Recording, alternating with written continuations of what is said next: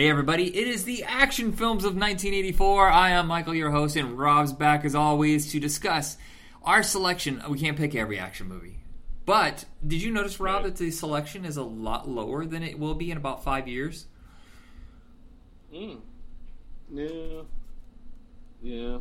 Because it feels like the action explosion hasn't happened yet. We're just on the edge. I feel like 85 is when it really, like, holy crap, there's 3 or 4 huge box office returns, and then that kickstarts a whole new action genre. Yeah, totally. But, so we're looking through the list. We picked 5. Usually we do 4, but I threw in one at the last minute as a ringer, and it's not as action-packed as I thought it was, so we'll get to that. But let's start off with Red Dawn, maybe the most action-packed of all of these. Oh, yeah, definitely. According to the Guinness Book of World Records, the most violent. I think it held a record, I think, until Rambo 3 with the most acts of violence committed per minute of film. Wow. Yeah, I think it was like 134 or something like that. I don't know. I have to look it up again. I remember reading it, but it was like, yeah, an insane number like that was just like the most violent movie ever made at that moment. And then 8 years later, we had Hard Target, and it blew it away. Oh, what they did to that poor film. Oh, God, I can't wait to hit the 90s. It's going to be so much fun. Absolutely. Here's my thing with Red Dawn. I like it. I don't love it. I know some people who worship this. My friend Andy said it was his favorite film, and I was like, I've never heard of that movie. And he kind of described it to me, but you know how teenagers describe movies. They're just like, oh, and then he peed in a gas tank. I was like, that's why you love this movie? Because he peed in a gas tank? You know, stuff like that. And, right. You know, I thought it was okay the first couple of times. I get where it's going. Here's my problem.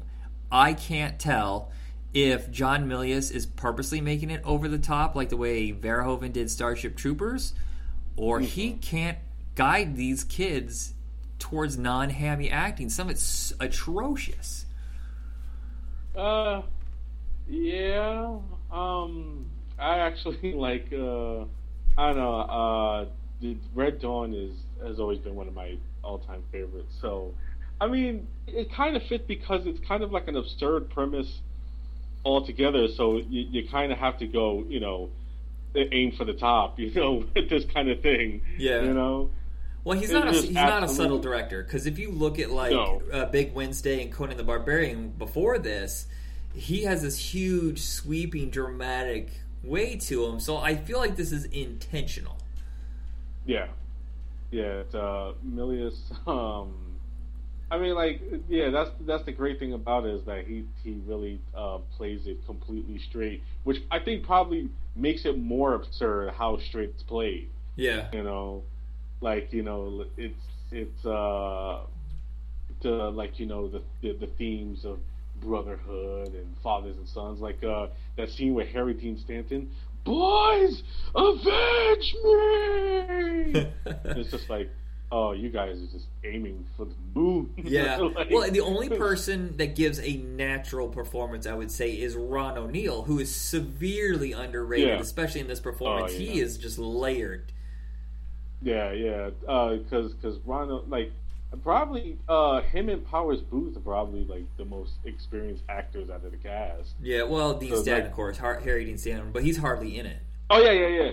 But Harry Dean Stanton's really just, you know, eating up the material, like, you know, for as briefly as he is in the movie. The Ron O'Neal and Powers Booth, they're kind of like, you know, like they're playing it straight, but they're not going as high depth as everybody else is. Right. Like, especially like Patrick Swayze. The what was that scene with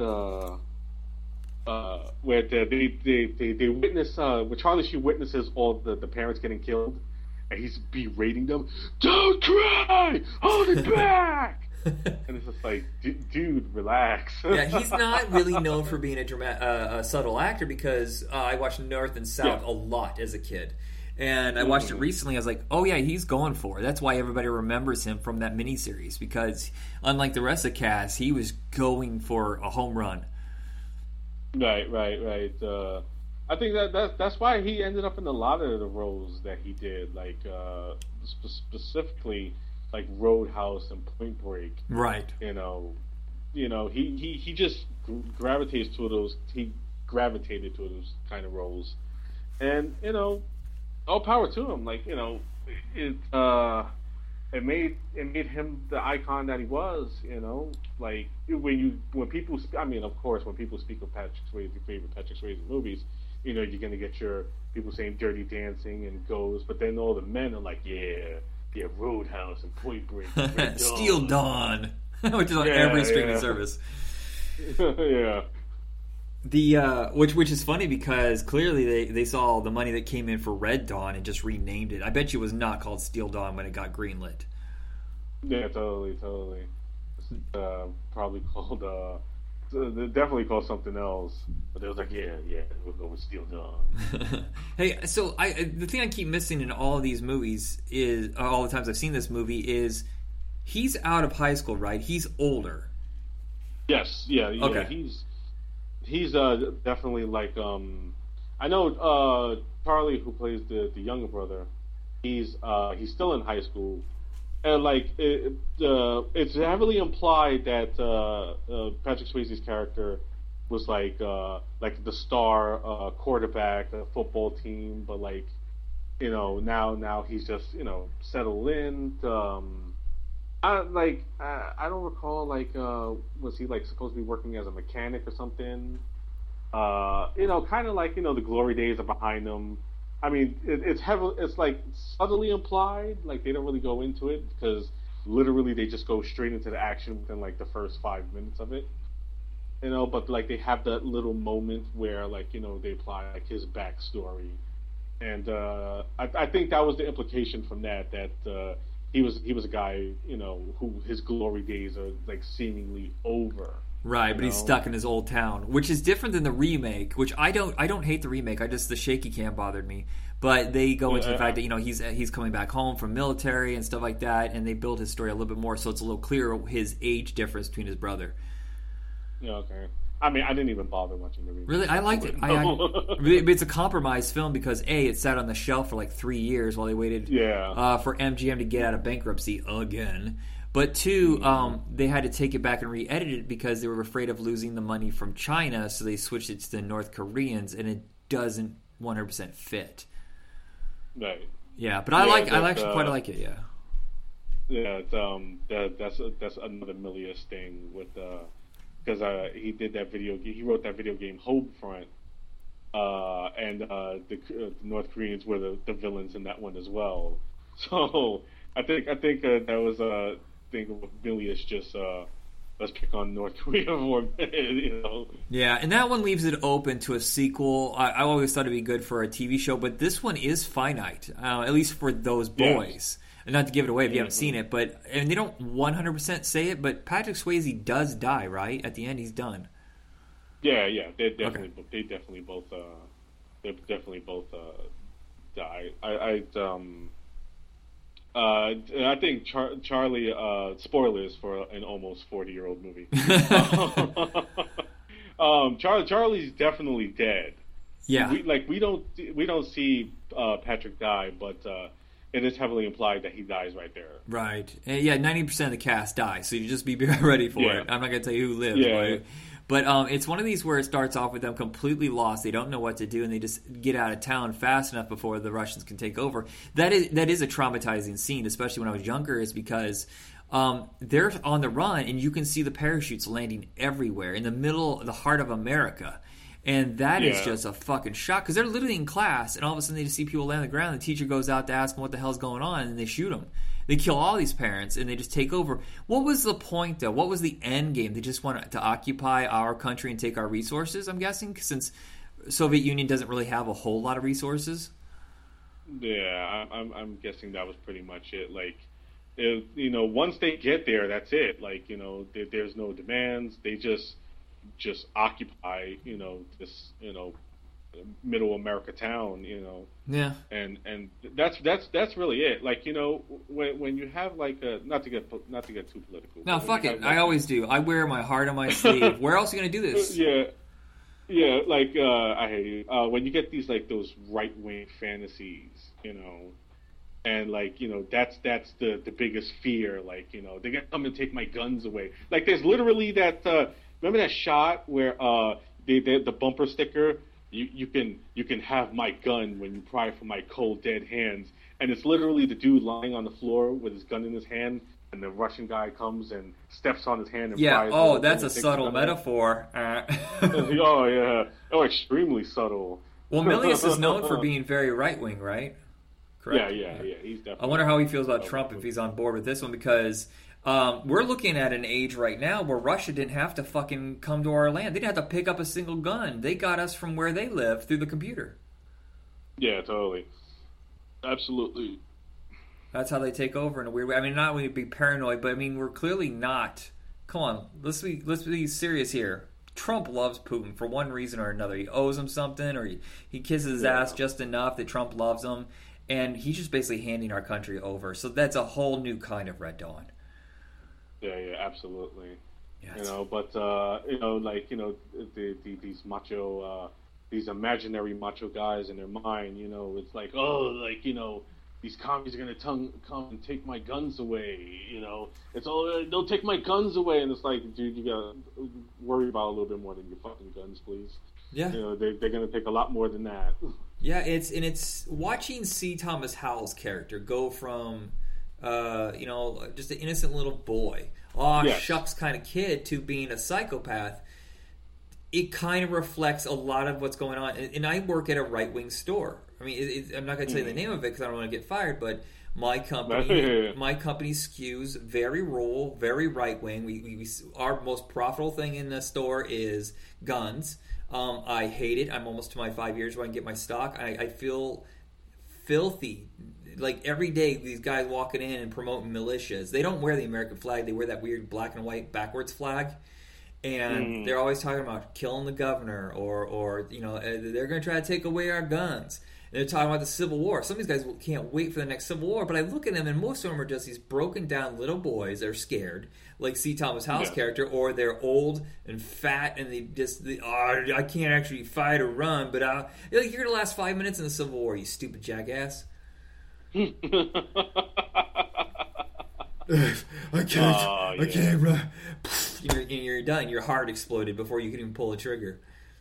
Yeah, absolutely. It's a fucking clown show. Yeah, but Red Dawn, in the wrong circumstances, can be like a jerk off fantasy for some of these militia guys, whereas it's a tale of caution for everybody else. But in a different way. So it's still, I think the action sequences are truly profound, and watching the team evolution is great. I just feel like some of the acting is too high. What's funny too is that the more subdued of the performers is Charlie Sheen, because this is very early in Charlie's career, and considering what Charlie ended up becoming, nowadays everybody remembers Charlie, for being this crazy motherfucker. Right. He's just so nuanced and quiet, Yeah, well, this is like his second film, right? He did. I think it was Grizzly 2, which is about to finally come out after 35 years. Yeah, I saw that. Oh. Yeah, and Red Dawn was right after that. Yeah. So this was, but it was basically his film debut because it was the first to get released. Right. Because how long has Grizzly 2 been on the show? I think it was filmed early 83. It was supposed to come out 84, and then the company went bankrupt for weird, nefarious reasons. Yeah. The first PG-13 movie, correct? Yes. It was. I know the Flamingo Kid with Matt Dillon was the first to receive the rating, but it didn't get released until after Red Dawn. So Red Dawn was the first PG-13 movie to be released. Yeah. So it has that dubious honor of giving us the PG-13. And the funny thing too is because PG-13 rating was so they could get away with being a little bit more violent. Like in the movies, so they won't have to get an R, but they could be more violent than a PG rating because as the hoopla with one of the movies on this that we discussed on this segment, which we'll get into. that like they did it so they could be a little bit more naughty and get away with a little bit more violence and like so they can get away with it. But now like people when they hear PG-13, it's like, oh god, PG-13. Yeah, well, PG-13 is also different because back then they gave you more choices. Now it's like, well, we need more money. And that's why we're going to go for the PG-13 instead of the R. That's why there's so many unrated cuts later, the R-rated cut. Yeah. But what you see, though, in the PG-13 movies back then is completely different than the PG-13 movies now. Dreamscape would be an R. There's no doubt in my mind that would be an R. Yeah. I think Red Dawn would be an R, too. Like, it's really... Yeah, there's not a lot of blood, though, except for, like, Powers Booth's... No, that's right. I forgot. Jennifer... opposite Jean Grey. Jennifer Grey, hers is pretty brutal. Yeah. Yeah, I think it would... You're right. It would be an R. Also, Ardvek, the Hispanic kid, his death is pretty brutal. Like he gets lit up with like when they're he dies right before Powers Booth. Right. He gets lit up. I remember his body slumps over the tank, the gun, and then when it turns over, his body like basically just flumped over onto the floor, and it's like, oh, that's just gnarly. Yeah, he pulls no punches in this. This is, if you're going to get into a war, there's going to be a lot of people you like are going to eat it. Yeah, totally. The one last thing I want to say about the movie is, I don't know how you are with movie guns, but there's a gun that William Smith has at the very end that unfolds. I know it's from another movie, and it's driving me fucking crazy. I know it from another. That gun's popular from that one film. I want to say it's Project Shadow Chaser, but I could be wrong. I believe you may be correct. Because you don't see that very often, where it has a fold-out stock on a small machine gun. Yeah. I believe it's been God, I can't even remember the last time I seen Project Shadow Chaser. Oh, we're gonna, buddy. We're gonna on the show later. yeah, totally. But I believe you may be correct on that. I believe it may have been in that one. Okay, so that's Red Dawn. I still recommend it, but and now that you're kind of giving more of a hint of what Milius was going for, I get it now. It's more high drama, theatrical. Yeah, absolutely. Anything else to say before we go to our next movie? I almost said a word that doesn't exist. No, I think we pretty much said everything. It's just right wing macho fantasy, but if I just appreciate the cheesiness of it all, like because it's pure cheese, I can't take any of this shit seriously, so I enjoy it on the the absurd factor, and I just absolutely love it for that. So it gets a recommendation from me. Yeah, it's best enjoyed that way instead of a doomsday prep kit. Don't watch it in preparation. Right. It's definitely better than Armageddon. Jesus Christ. I don't even know what that is. I'm not sure I want to know. Don't. Terminator. The year Terminator launched. I have not seen the most recent one, and I don't know if I want to. I just feel like this franchise after Salvation became such a fucking mess. I don't like reboots, overhauls, erase previous sequels. Fix it. If you have a problem, find a way to fix it. That's what a real writer does. He doesn't erase it. Right. I'll say regarding Dark Fate before we get into Terminator. I've only seen it once. I was actually tricked into seeing it. How does that happen? No, so check this out. I went to what was supposed to be a free fan screening of Terminator 2, and they were going to show, as they claimed, they were going to show 20 minutes of Terminator Dark Fate. As we're all sitting down, the lights come down, Arnold Schwarzenegger and Linda Hamilton come on the screen, and they announce that they're going to show the 20 minutes. But then Arnold says, why don't we just show them the whole thing? And Linda goes like, yeah, you're right. So we ended up seeing Terminator Dark Fate for free. That's pretty cool. I thought that was pretty cool. I enjoyed it. Like I said, I've only seen it once, so I don't know how my opinion will think of it on a rewatch. I've heard a alternate version that they could have done, and I was like, yeah, they should have did that, because the movie's basically like just like a complete Terminator reboot. Like they just do the same story again but different. Oh, just like Halloween. God damn it. Halloween H2O and the new Halloween are the same fucking movie, basically. Yeah. This is basically like that. It's like the action sci-fi version of Halloween 2018. And I mean, I enjoyed it. Like I thought it was fine. I know a lot of people hated it, and that's fine. You know, I thought it was alright. You know, but it is definitely just like almost beat for beat Terminator. Oh, man, I don't know. That first one is... I still think the first one is the best one. I know everybody loves part 2 because how big it is. Yeah. But I love the neon look. I love the stripped down. With less budget, Jim Cameron is more inventive.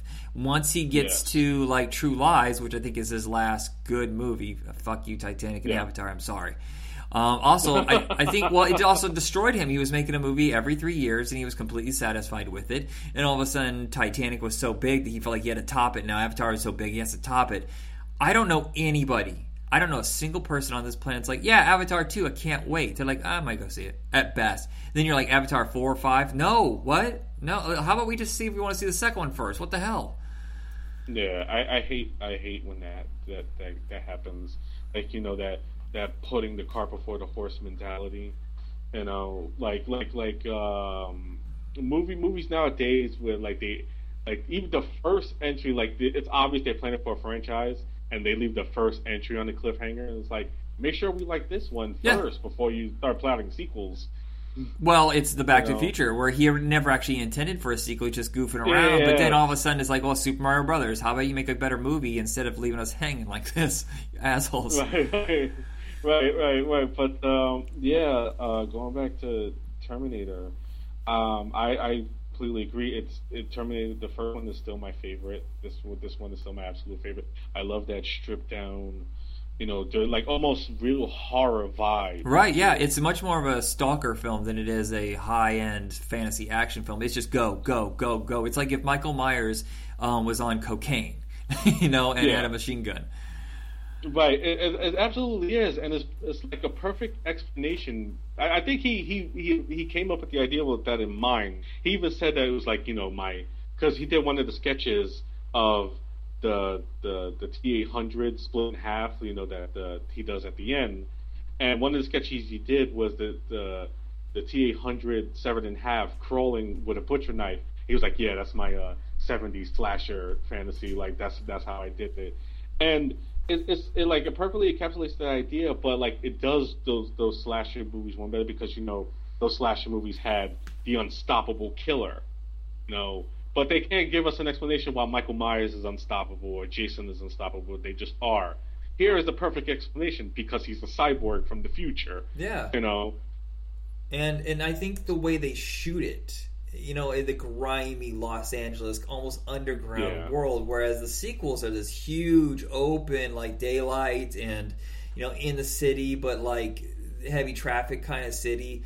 And I like the subtle darkness. It's also like the way New York is in the 80s and late 70s, where it was grimy. You never knew what was around the corner. That was scary on its own. Right, absolutely. And like another thing, like you said, like stripped down Cameron with like less money is more creative, you know, and it really shows like. You can see why, though, he went on to greater fare, though, from this one, because just not just like that, his creativity, but his directing. I still say the Tech Noir sequence is probably the best thing he's ever directed. Like right before, like when T-800 Arnold Schwarzenegger discovers Sarah, like sitting at the table. And he's walking to her in slow motion through the dance floor, and he's pulling out his gun. And Kyle Reese is sitting at the bar. He sees him, so he's pulling out his gun. Like, you know, like it's all in slow motion. And just like the amount of tension in that scene, I don't think he's had made a more tense scene than that in his entire career. Right, because you didn't know. At the time, you had no idea who was the bad guy. They were stupid in the sequel. Every advertisement shows that he's a hero now. But then you watch the movie, and he's setting it up as if he's trying to make him a villain again. And you're supposed to get really nervous as he's coming to the sanitarium. And they ruined it with the trailers. But the first one, you don't have a clue who is the bad Nah, guy, and they not at play all. that so well. Absolutely. Like it is massively done. Cameron just I don't know, I love Aliens. The Abyss is probably my favorite movie from him though. Yeah, I haven't But seen that one in forever. oh, I love The Abyss. I think it's his masterpiece, and it's the one he doesn't talk about. Because I But, think it's the only one of his that didn't make a profit, like it broke even. yeah, it didn't do that well. So like it's the only one, like whenever he comes out with a movie, that's the only one that does not get mentioned. It's like, oh, fuck you, dude. Yeah. That movie's great. The But no, go ahead. what I was thinking though is if how much it would have changed. Okay, so I think Michael Bean, is that how you say his name? Bean. Bean.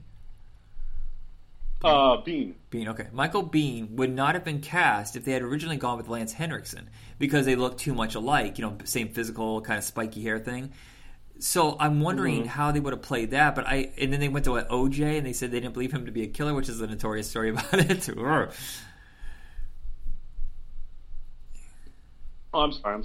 I got thrown off for a second. Oh no, I was just thinking, like, how would they have played that if they had cast Lance Henriksen? Would they have cast a big guy as the hero? I just don't think it worked. It would have worked as well. Oh yeah. I think Henriksen would have been a good choice because Henriksen is an amazing actor, but casting, like, I know they wanted Arnold. His agent wanted him to play the role, and he sent him in for the role of Kyle Reese. And testament to how smart Arnold is, he read it and he was like, I don't want to play this guy. I want to play the Terminator. And Cameron was like, yeah, Arnold. I don't see Arnold playing the guy and the hero. And he was like, he would be a better Terminator. And then when Arnold said, yeah, I don't want to play Kyle Reese, I want to play Terminator, Cameron was like, yeah, you should. And that's how it became. I know his agent was pissed. Like, his agent was like, dude, like, no, you got to play the hero. I was like, yeah, well, he's the title character. But he only has 16 lines. But he is the title character. I also don't speak English very well. Duh. Right. That's why they only gave him, like, 16 lines in the entire movie. And two, like, I think, like, two of them are, like, in other people's voices. Well, and I was thinking is, originally he wanted Lance Henriksen because he could slip in and out of a crowd and not be noticed, but Arnold Schwarzenegger sticks out like a sore thumb. But what he does really smart is he opens the movie up by introducing you to Thompson, what's his name, from Lionheart, Brian Thompson. Oh, yeah. Brian Thompson is just a dude in that world who's a punk or whatever, and he's the same size, so they automatically kind of ease you into, hey, guess what? There's gigantic dudes in Los Angeles. That's just the way it is. Yeah.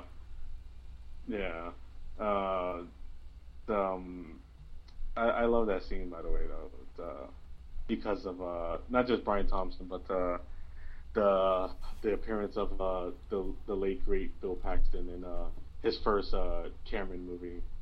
And they went on to become great friends after that. But seeing Bill Paxton with spiky blue hair, and when he got his teeth fixed, he had that big gap. Yeah.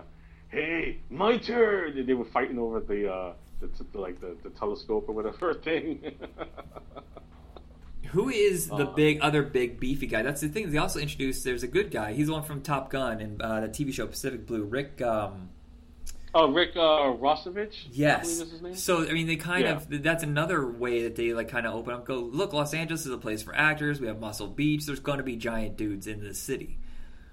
Mm-hmm. Yeah, totally. And like, and I like how they show him, and it looks like he's in a pair of Speedos as he's laying in bed. Don't make me bust you up, man.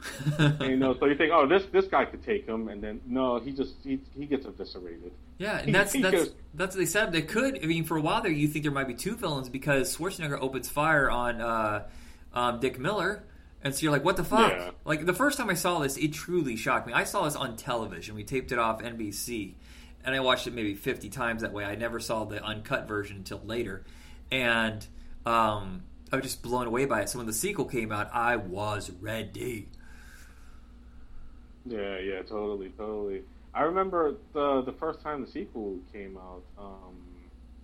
Well, the trailer for the sequel. I was already a fan of the original as a kid, and the TV spots were coming on, and like I remember my sister calling me like, Rob, look, they made another Terminator, and I was like, what? You know, and like yeah, like you said earlier, like yeah, they're ruining it that he's the hero, so there's really no tension at all. Like when you see him, because you already know he's the good guy. Yeah. Oh, Cameron kind of does that himself when he beats up the bar and he comes out bad to the bone, and it's like nobody coming out to bad to the bone is going to be the bad guy. Right, it deflates it. You're right. You know, I have to thank my mother. My dad doesn't like sci-fi usually. There's barely any that he liked. He was more of like I need grounded reality kind of thing. But you know, I gotta thank her for the Ghostbusters, Terminator, Big Trouble in Little China, and stuff. You know, all that stuff in that era. She was like, Dreamscape is friggin' awesome. You gotta see it. You know, and she's the one who'd always tape these movies off television for me and let me see them. So when it comes to sci-fi, I have to thank her. I mean, she told me, she's like, this guy is like unstoppable. You can't, there's nothing you can do to beat him. He just keeps coming and coming and coming. And that's become like a staple in movies, though. He's like the Terminator. She's like the Terminator. You can't stop him. Mm-hmm. Yeah. Yeah, absolutely. I agree. And the finale in the warehouse or whatever it is, the factory, is yeah. I mean, it clearly didn't cost very much, but the way that he films it and there's a tension building up the whole way, I just think it's one of the most brilliant endings. Yeah. It's I know that climax become a staple of the Terminator franchise, where they always end like in a factory type setting. Newsflash, it's the same in Dark Fate as well. Yeah. Yeah, like you know, they always end there, and it's like I think it's the best done in the original because of the tension in it. Because you know, Reese is all fucked up, and you know, it's basically Sarah having to drag him right now, like she's having to protect him, basically stepping into her warrior role. Yeah. You know, so it's and like you know, I know the producer wanted Cameron to end it after the explosion. Like, yeah, that's it. He's dead. It's over. And he was like, no, fuck you. This is my movie, and they're gonna go into the factory.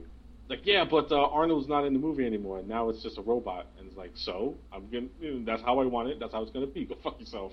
Yeah. And God bless him for sticking to his guns. You know, because who would have known what would have came of the franchise? But maybe it would have been a good thing that they not continued. Maybe. Well, no, I still like some of the sequels, but I gotta tell you, what makes it even creepier is the first time I saw it, I was not used to stop motion animation, especially not in a fantasy setting. I think the stop motion herky jerkiness of the Terminator coming after her is still nerve wracking. There's something unsettling about the way it moves. Right, totally. Like, yeah, I mean. So sometimes like yeah like I mean when it's done well it's amazing like Ed 209 and RoboCop. And then there's Nemesis and Cyborg. It doesn't work as well.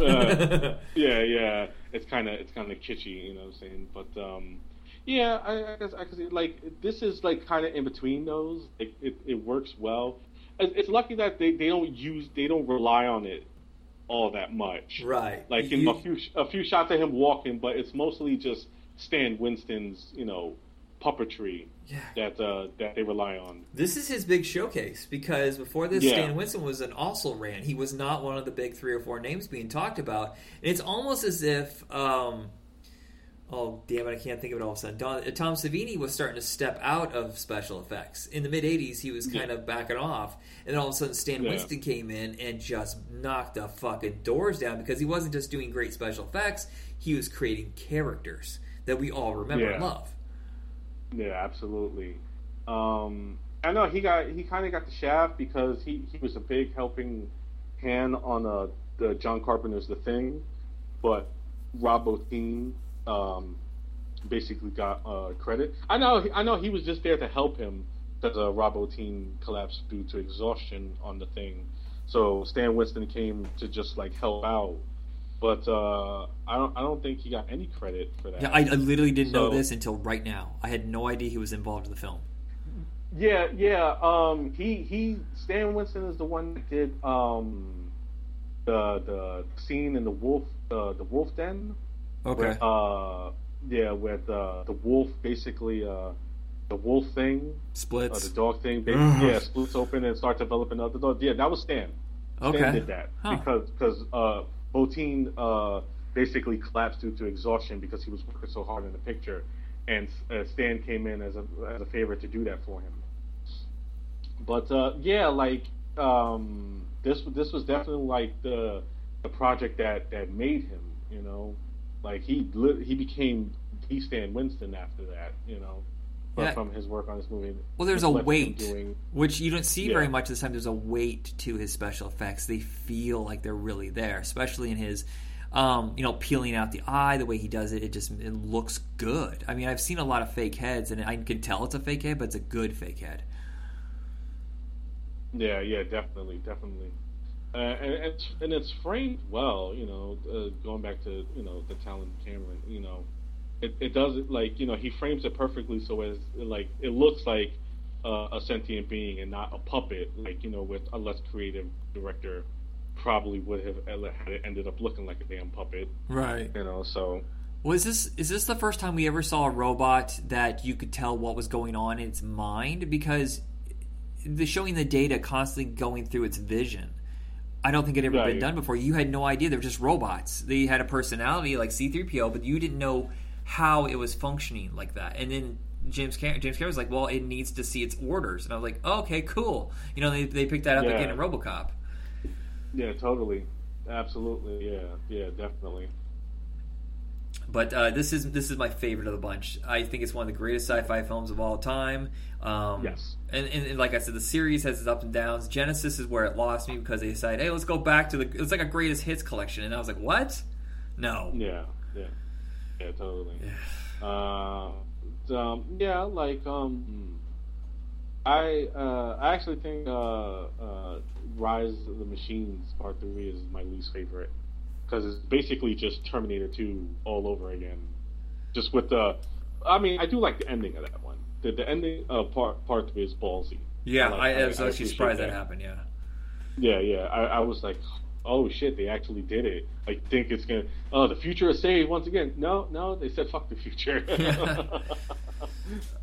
So next on our list is Streets of Fire, the rock and roll fable that everybody expected to blow out in 1984, and if it had been any other year where it wasn't up against like the greatest movies ever, I think it would have done better. And I think they blamed it on Michael Pare, who I think is fine in this. He's not a great actor. He's an adequate actor when he has the right director. Mm-hmm. So I think blaming him and destroying his career was the wrong thing. I think Streets of Fire just came out against too much competition. Yeah, totally. And I think it's people who was just like they didn't really get the concept. Like what is this? Like it's a rock and roll musical fantasy action, you know, film, and it's like, you know, I don't think it really been done like that. Like, you know, the way Walter Hill envisioned it and put it together, and it's almost like kind of like a comic book fantasy too. Right? Yeah, it's like the way it's like a sequel to The Warriors. Yeah, totally. You know, but like the way he wanted to do the Warriors, because that's how he really wanted to do the Warriors, almost like it was a comic book strip. But why are people mad about that? I'm confused. I've seen both versions, and I'm completely fine with the comic book version. It doesn't destroy it in any way. It's you know, I didn't get into it because I'm so used to how. I mean, because I've seen the Warriors 100,000 times, so seeing it like that was kind of like, Yeah, I mean, it's not needed, but it doesn't destroy the film. It just it changes the tone slightly. Yeah, totally. But I mean, you know, the film is amazing no matter which way you look at it. Yeah, and Streets of Fire is its brother, I would say. It's different, but it's the same in its attitude and style. And I'm not a fan. This is blasphemy, but I'm not really a fan of 48 Hours. So when you go from Southern Comfort to the Streets of Fire, I think it's perfect. I'm fine with 48 Hours. I just don't think it's like the greatest thing in the world. If you took Eddie Murphy out of it, it's barely passable. Yeah. He is the one who makes that movie. I mean, I love Nolte in it. I love James Remar in it as Gans. But it is like Murphy who centers that movie. Right. It would not be an $80 million hit without Eddie. Right. Yeah. Totally. Yeah, so this had to hurt. For Walter Hill and the producers involved, they're like, well, we can write our ticket for anything, and they get this made, and then it just dies. We had the soundtrack. Yeah. That's the weirdest thing is we had the soundtrack in our house when this movie came out. I didn't see it for another 15 years. I didn't see it till 98 or 99. Wow. Somehow it just passed me by. Yeah. I don't know why. Yeah. I viewed this was one that I always wanted to watch because as a kid I was a really big fan of Walter Hill movies. I used to watch all his stuff. You know, not just the Warriors of 48 Hours, Southern Comfort, Extreme Prejudice, Red Heat. I'm actually more of a fan of Another 48 Hours. Yeah, Another 40. I like 48 Hours too better. Yeah. Yeah. Another 48 Hours is like, and plus it's more of an action movie than 48 Hours. Right, and Nick Nolte doesn't say the N word. Oh yeah. Holy shit! Thank God. Thank God. Like they cut that shit out, you know. Yeah. But, here's the weird thing is the one I know from him is his comedy, Brewster's Million. I taped off television. I watched it so many times. That's the one that I knew the most for a long time from him. Right. That's actually a big favorite of my mom. She's a big fan of Brewster's Millions. I prefer Walter Hill's macho stuff. Yeah, well, I think it's because as a kid you just think about all that money. What can I do with all that money? yeah, totally. Like, I like the macho fare from him. Like, I love it. Like, he's kind of like more of a decidedly less right-wing version of John Milius. Yeah, and like, there's a movie going to come up in a few years where they're intertwined, where it shifts over to him taking over from Milius. Yeah, totally. I like Walter Hill has been one of my favorite directors ever since I was a kid. Like I've loved majority of all his stuff. I can't say, I can't find anything good to say about Supernova at the moment. But I don't think he would either. No. Well, he's taken off that, but this is like his first kick in the pants. Like, I'm riding high, but it didn't seem like it hurt him because he immediately hit the ground running again with Brewster's Million. Then he just kept going and going and going. We have Crossroads, Extreme Prejudice, Red Heat. Yeah. I mean, he doesn't stop. Think about it. He did a movie every year because he did Johnny Handsome, Another 48 Hours. Yeah. And then there was, I think, a small gap where he did Trespass, and then he did Geronimo. He just Wild Bill, go. That's the way the directors used to be. Yeah. Then after Last Man Standing is where he just kind of said, fuck it. Yeah. I mean, you can only take so many hits where they stop hiring you or stop offering you projects that are interesting. Right. I think, though, that after the success of Alien, he was supposed to direct that. He ended up just producing it, and Alien made so much money that he could just, he could take the hits and be fine. Right. So like, this was more of a hit to, like, the producers on Streets of Fire, the disaster of it all, than him himself. He was just like, whatever. Right. I'll pick myself up. Did Joel Silver have any hits before this? Because I feel like he failed upwards because what he did Xanadu, and that was a huge flop. I cannot tell you the movies he did, but I feel like the first few were bombs, and then all of a sudden... Right, he was a producer. He was a producer on 48 Hours. Oh, was he? Okay, so that must have got him. Because I thought that was more of Lawrence Gordon's show, and then Joel Silver was... Joel Silver was an apprentice to Lawrence Gordon, so I was like him coming up on that. And then did this bomb, Streets of Fire, and then the very next year he did Commando and Weird Science.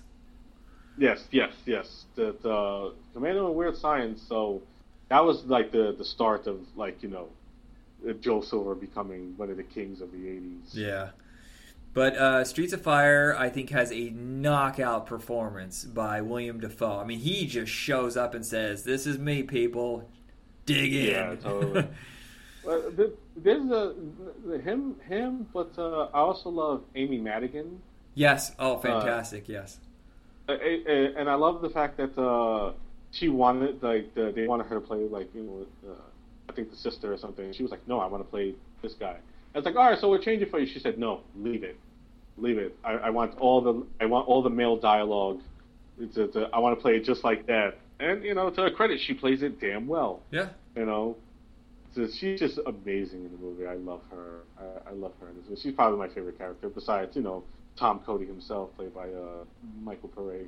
She's absolutely my favorite. It's and we have Rick Moranis being a total tool. And Bill Paxton shows up in this one again. Hold on a second. Is it the same producers or something? Same agent? Because Rick, what did you say his name was? Rick Rosenthal? Rostovich. He's in this too. What the hey? Yes. Yeah. Now you just need appearance by Lance Henriksen. We're sold. But yeah, I love the musical numbers. I love that it's like a fantasy world where it's 1980, but it's also like 1955. It's the Wild One meets Flashdance in a way. It's just truly captivating. Yeah, totally. This is probably like one of my favorite visual movies. Yeah, well, I love the score too. The Blasters. That's how I discovered that band. Yeah, totally. I love it's just like one kind of music video. Just the score and the music and the visuals. Yeah, well, MTV clearly had a good influence on this. Oh yeah, absolutely. And also I love how they have to do basically the movie in the studio with a tarp covering the studio, like the lot, because most of the actors were too young to, and they were forced to undergo child labor laws. So in order to shoot the night scenes, they basically put a giant tarp over the set to block out the daylight so they could shoot night scenes. But it was so fucking loud, right? Because the wind was making it flap or something? Yeah, totally. And it's such a small set, too. I love that set, but when it comes to an action sequence, it's got to be rough because it's so tight. Yeah, absolutely. And you're going to see this a lot because this is before CGI, so you're going to see this like in Dick Tracy and The Shadow and Batman where they only have 6 blocks to work with. Yeah, but I mean they made it work for themselves. Yeah. And Walter Hill, he's a master visualist when it comes to action. I know for a fact that when they shot the climactic fight between Pare and Defoe, they have this once again going to the macho fantasy, they have a fight with sledgehammers. Jeez, it's so heavy. I've lifted sledgehammers. I just don't see how. Excuse me. Right. No, it's great.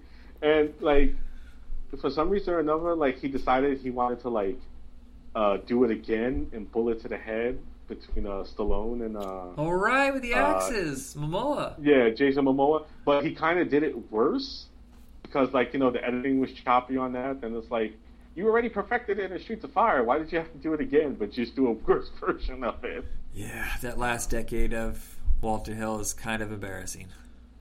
Yeah, then I got the what was it, Tomboy, which they renamed The Assignment. I still have yet to watch it. Oh yeah, Reassignment. I got 10 minutes into it. I was like, I don't know.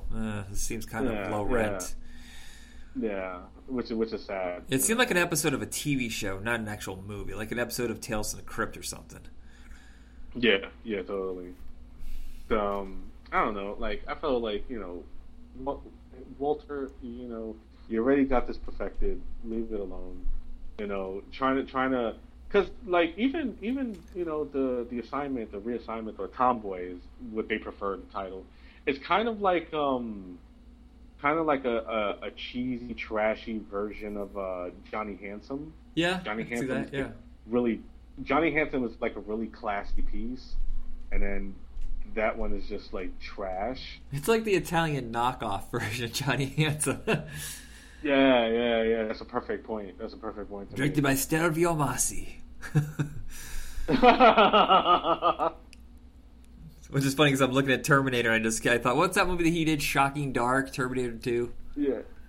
Was it Massi? I can't remember who that was. No, Vincent Dawn. Was his American name? Vincent Dawn. Bruno Bruno Yes. Mattei. Yes, thank you. Yes, Bruno Mattei, the absolute rip-off master. You ever seen Strike Commando 2? I love Strike Commando 1 and 2, but I can't find 2 anymore because it's not on YouTube and it's never hit DVD as far as I know. There's a company that sells DVD-R copies. Yeah, Reebok, right? Yeah, I have like 2 copies of Strike Commando 1 and a copy of Strike Commando 2 around here somewhere. Yeah, we just we did one of the last episodes of Trash Cinema was about Strike Commando because we did a Red Brown double feature.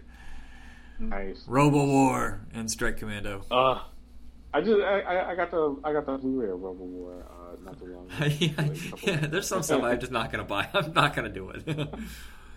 I just love the trash. So I know, me too. But I don't know how much I want to put out because those are expensive. Like, Severin, $30 for no, I'm not doing that. Right, I literally like speaking of that, I literally just like shelled out like $30-something for a copy of American Rickshaw. Okay, is that good? Because I remember it as American Tiger, and I don't remember anything about it. Our friend Michelle Kisner, I hope I'm saying her name right. Yeah. She just ordered it and watched it, and she said that it's great trash. Uh-huh. It's a terrible, trashy action movie, and like it's just a crazy like Chinese horror film rolled into one. And I was like, okay, now I have to see it. Yeah, no, I'm sold. Shit.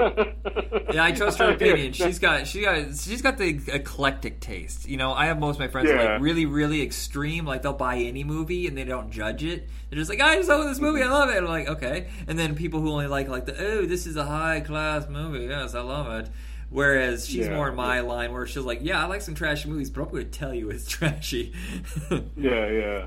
She's not going to pretend it's the greatest thing ever. Right. And she knows it's absolute trash. I blame all of you, by the way. I used to mock the limited edition runs and stuff like that. I don't need that. Why the hell would it? And then all of a sudden, it just turned for me in January, and I blame all of you for it. Why I own copies. I own Blast Fighter 2019 after the fall of New York. If I see this limited to 2,000 copies, I'm like, oh shit! I can't believe I didn't buy Rad. I should have bought Rad and just given it to you. Sorry. Oh yeah. The bane of your existence right now. Fucking hot. Those guys buying 2 or 3 copies, pricks. Oh yeah, motherfuckers. My friend Ken literally missed out on getting a copy, and there was a dude bragging about getting 2 copies. Like, you fucking asshole. Yeah. Take back. Like, yeah, like I hate hoarders who do that shit, and then they resell them for like $150 on eBay. Fuck you. I can't believe we're almost to an hour. So, real quickly, I threw in Romancing the Stone at the last minute and thinking it was this fun, action-packed movie. It's still kind of fun, but God, there's a long stretch where hardly anything happens. I didn't remember that. Yeah. I this was the funny thing is that the other movies on in the picks I didn't rewatch because I didn't need to, because I watched them enough that I could talk about them from memory. This was the one that I needed to rewatch because it's been a long time since I've seen it. But the funny thing is that it was on Hulu, and I actually started watching it like last month, and so when you suggested like let's do that one, it was like oh okay, like I could just go back to watching this. So I go to Hulu and it's gone. Oh. Luckily though, I had to go to I had to make a return to at this video store in the city, and luckily they had a copy in there for $2.50, so I grabbed it and I rewatched it like that. And this is like it's funny that this it's a rip off of Raiders of the Lost Ark, and it's like it's an adventure story, but it's more like a romance than adventure. Yeah, well, it's the same thing with Nathan Hayes. Why did they bury Nathan Hayes in the Temple Doom? Like they're nothing alike. Why did they say Romancing the Stone? I would say it got greenlit because of Indiana Jones, but it has nothing. Right. It's nothing like it. The relationship between her and Michael Douglas is completely different than Indiana and Marion, and the adventure is wildly just separated. Like its tone, its style, different. Absolutely, yeah, and I also wanted to talk about the genesis of this movie. Did you hear the story about how this movie got to Michael Douglas and how it got made? No, I have no idea.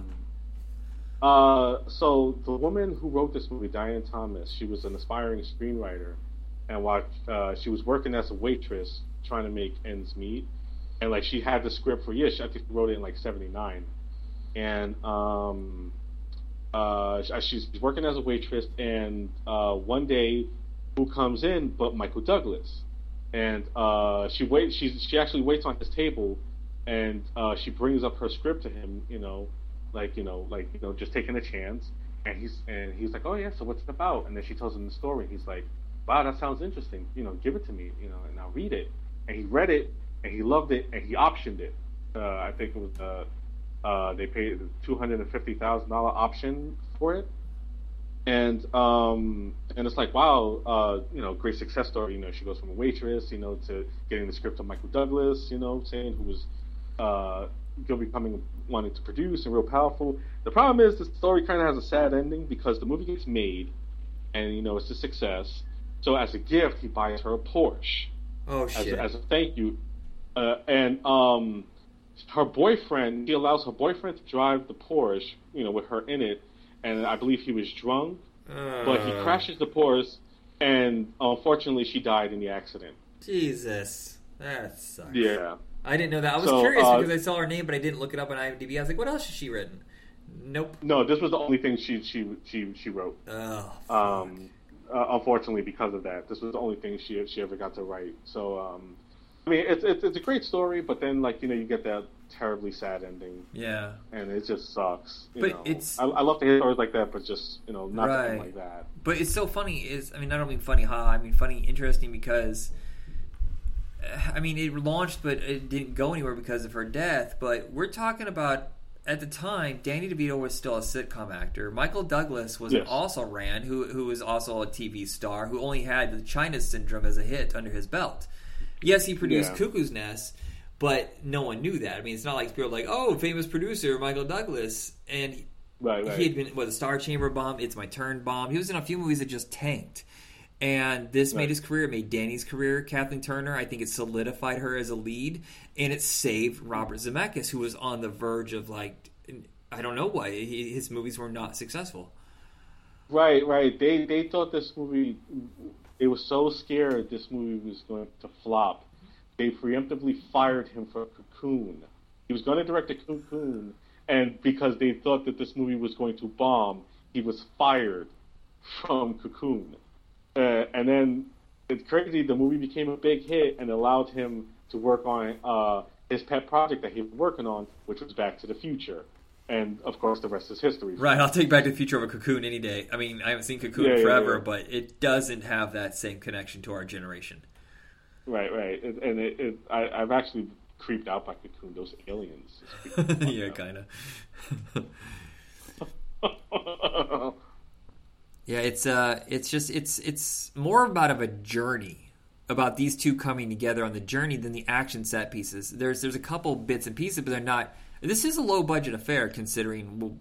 Well, okay, hold on. It's better budget than say what Cannon was doing with Alan Quartermain and stuff like that. Yeah. But it wasn't huge. They shot in Mexico for a reason, to save money, and most of it's at the end, which is a hell of a final sequence. Him wrestling that alligator. Is that a real alligator or is that fucking animatronics? It looked real. I believe that him actually wrestling with it was animatronics, but it's intercut between real crocodile and animatronic or alligator. Yeah, they did a really good job. That shows you right there that Zemeckis could handle special effects. But there's that sequence where he's tormented. It's already eaten the jewel. It's ready to dive off that castle, but she's about to get her throat slit, and he has to make that choice. And thank God he makes the right choice, even though it doesn't work out. She saves herself, which is a brilliant writer choice. She saves herself, but it shows that he's not a piece of shit just after money. Yeah, absolutely. That's the turn right there.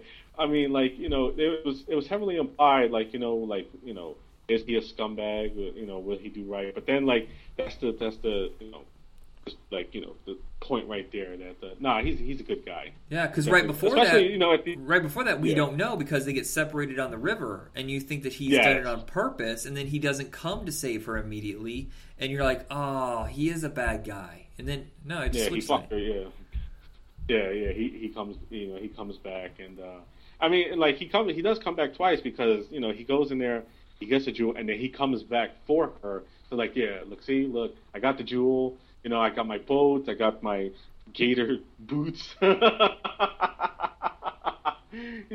He killed that damn gator and now is wearing them on his feet. That's messed up. I like it, but there's another movie that came out in 1984 that was a big flop, which I think is even better. It has kind of a similar tone. Have you ever seen a movie called American Dreamer? I have not. Joe Beth Williams and I can't remember Tom Conti. It's about a wannabe writer who wins this contest for this mystery magazine. Because back in the day, there used to be like LA Queen magazine and stuff like that. And she wins a contest. She flies to England to accept her prize, her vacation, and go to the big ceremony. She gets hit in the head. And she forgets who she is. And she thinks she's the character in the mystery novels that she won a contest in. So she goes around England and somehow gets confused and gets caught up in this whole espionage thing where they're trying to kill her for these secrets that she has. And Tom Conti's just this like goofball that's stuck with her anyway, and he's the only one that's like knows what's going on with her. Like, knows she's not insane, that she was a normal person, and they go on these wild adventures. The action sequences aren't any bigger, but I think it's a lot more entertaining and well paced. But it's not like it's way better than Romancing the Stone. I'm just surprised that one tanked and the other one didn't. Right, totally. Yeah, I think I heard of that one. I've never seen it. Yeah, I got it clearance. They're shutting down the license over at Kino Lorber right now. I think I got it for like $8 on Blu-ray. It's good. Nice. It's a mom movie, trust me, but it's a good mom movie. Oh yeah, totally.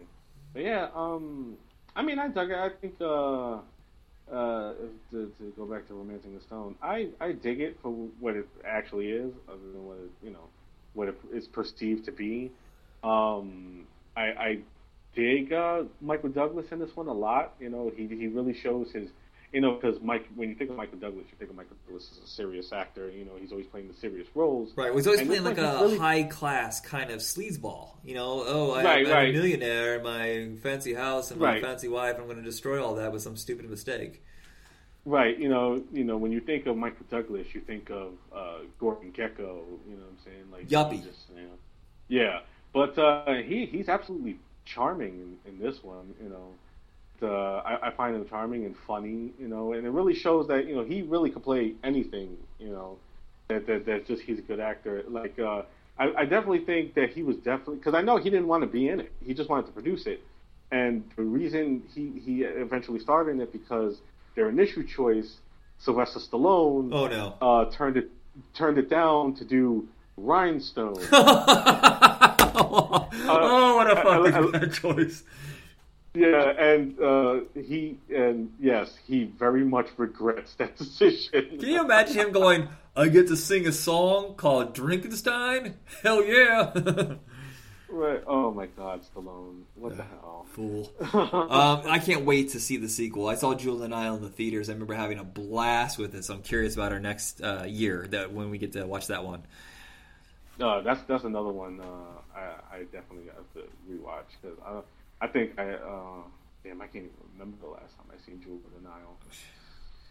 All right, final film, Temple of Doom, the dark entry. One of the reasons why we have the PG-13 rating, and yes, I think a lot of people say it's more depressing that Lucas was going through a divorce or something, and it just kind of he carried that through the whole filmmaking. I just think it's a different style. That's all. 1 and 3 go together perfectly.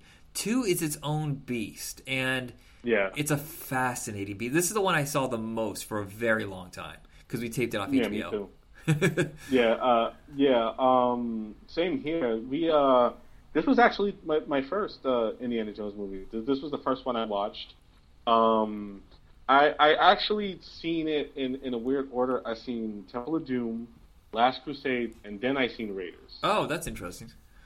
Yeah. I really have a problem with watching movies out of order. No, I do it too. It's just, I guess because I'm older than you, that I had more of an opportunity to see the first one. We're supposed to go to the drive-in and see this with Dreamscape, But I Ooh. locked my bedroom door, and apparently back then I could actually sleep without alcohol. And I slept through them pounding on my door. I woke up to them undoing the lock. Like my dad had to unscrew the entire lock to open it up and wake me up or whatever because they thought something bad was going on. Like I had died or something. I don't know what. And then I was like, are we going to go to the movie? Like, it started a long time ago.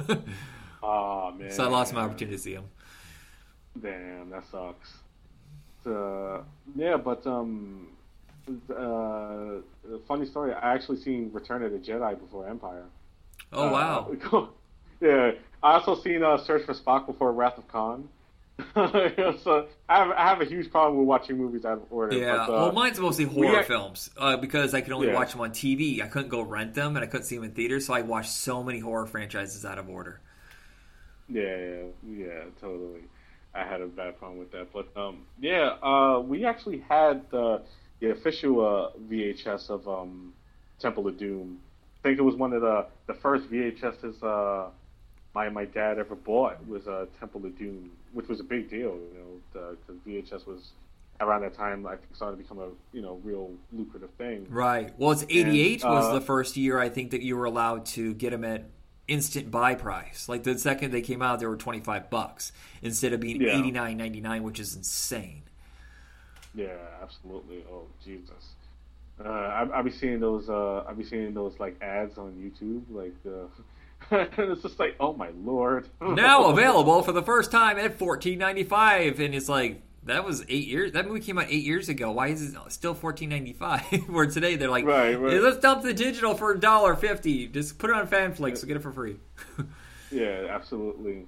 But this is I know I mentioned this when we talked about Raiders, but this is my favorite indie film. I think because it's so much of a different beast compared to the other ones. Right. Like like you said, like Raiders and Last Crusade go hand in hand. And this one is just, completely just its own thing.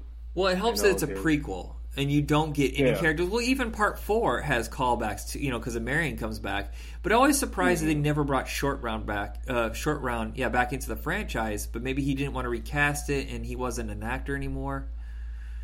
Yeah, I think that has something to do with it. Although I saw someone have an idea that they should do it Indiana Jones with Short Round takes over the mantle from Indy, and I was like, and they have John Cho play the grown-up version of Short Round. And okay, I'm sold. Yeah, yes, please inject that into my veins and my eyes. I would give anything to see that version. But oh God, I love Temple of Doom so much. It opens so wild. Yes, you get a old-fashioned musical number. Packed with one hell of an action sequence. Oh yeah, when he throws that thing like a javelin. The what do you call those things? Where they have like the chickens on it. It was on fire, and he throws like a javelin into the guy. And okay. Flambe. Yeah. He throws him just like right across the room and like a javelin into the guy. Well, we have the shield run where the bolts are bouncing off that giant gold shield. But the whole thing it's the most tense sequence I think of any of the movies because he's poisoned and he's running around this room trying to find the antidote. And then what's her name? Kate Capshaw's character? I can't remember. Willie. Willie, yeah. And Willie's running around trying to find the diamond. And it's just such it's clever sequence at the same time. There's this underlying like, holy shit, get that antidote. You're going to die. Right. Yeah. And they're going back and forth. What's the antidote? Where's the diamond? Oh. As everybody's just kicking it across the room. Yeah. And people hate Willie, but Willie is different than Marion. I think they're comparing her to Marion and not her own separate person. She's just not the same kind of person when it comes to stressful situations. I think people were just thrown off because Marion is such a strong character and Willie's just such a damsel in distress. And ooh, icky, like the spiders and bugs. Yeah, also at the that sequence. That's the hardest sequence for me to take. Oh my god, that's so disgusting. The chilled monkey brain. Ugh. Yeah, that is Spielberg just being fucking naughty. Yeah, he's just like, I can get away with this. Yeah, you totally getting away with that, and like that's it was things like that that just pissed everybody parents off, and it's like, oh, dude, come on, that and Gremlins. And it's like, Yeah, the dude, come microwave on. sequence. Holy shit! I had to look away when I was a Oh, kid. yeah, and then Moira reaching into the dude's chest and pulling out the Oh card. yeah. But that's Like all just spectacle and like holy shit, check out this. What really weighs in on the movie is the whole driving point of him going on this adventure in the first place is the children. They're being enslaved. And then seeing Yeah. just like he gets his brainwashed and he's become evil and you got the bad kid and Fire wakes him up and then we got one of the best fucking action sequences ever designed. The underground mine chase. Holy shit, I still don't Yeah. understand how he did it. In 1984, I mean, just it's astounding. Right, and the sad thing is, if they did that now, it would be all digital. Yeah. And On the fucking bridge. Yeah, yeah, it's just so amazing. Like, especially when Short Round is stuck between the middle of the two mine cards, and Indy, and like they try like it's just such an amazing sequence. The sequence before that too, with the fight on the conveyor belt. With Oh him yeah, and, yeah. Well, it goes yeah. because then they get outside and the water starts bursting out from the walls. You're like, holy shit, how much can they take? Right. Like my favorite scene in the movie is like he stops like the brake breaks on the minecart, so he has to stop it with his foot. And like when he gets off, it's just incredibly smoky. He's like water, and he runs out the hallway. And he sees all the gush of water. Water.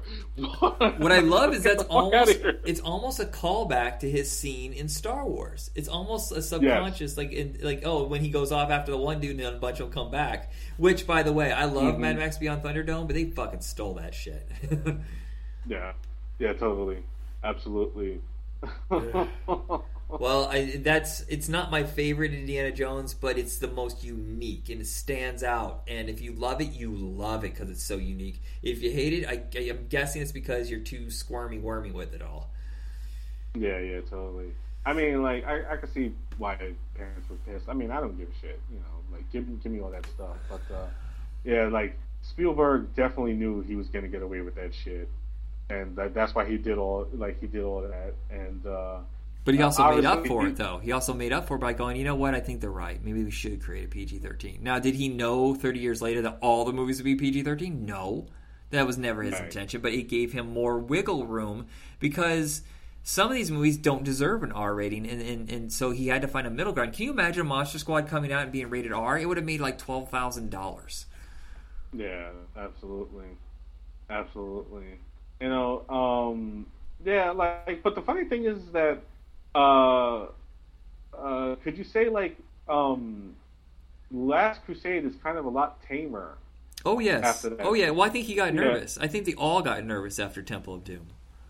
Yeah, like so it's basically all for naught because you came up with a PG-13 rating and you didn't correctly utilize it. Right, that's true because the rat sequence is such a pullback from the snakes and the bugs and of course the dinner sequence, but also we'll get to it in '89. But I mean the major death at it is so like nice effects. I'm not scared. Yeah, yeah, right, totally. That's the end of this episode. It is such a fun journey. 84 is one of the most wild years ever, and it's going to be so wild that there's going to be a problem. For a while, we're overloaded with 1984 movies, me and Jacob, because we usually do the comedies and dramas, and the list is massive. So, while we won't be able to do the 85 episode for probably a couple months, we're going to keep you guys busy. I'm going to have Rob over on our other show, We Got the Beat, where we talk about teen movies of the 80s to now. And we're going to be doing Karate Kid 1 and 2. Don't you dare bring up part 3 or I'll kick you off the air. I hate 3 so much. We'll briefly mention it. All right, we'll briefly mention it. Jeez. Fine. 3 is so ridiculous. I want to see his hands bleed. Oh, I love that. I love it. Fucking absurd. All right. Yeah. So where can we find you outside of this podcast? Of course, you can find me on Twitter, Instagram, Facebook, and YouTube as The Cinema Drunkie, as well as my personal blog, thecinemadrunkie.wordpress.com. You can find my numerous writings on UltimateActionMovies.com as well as ActionFlix.com.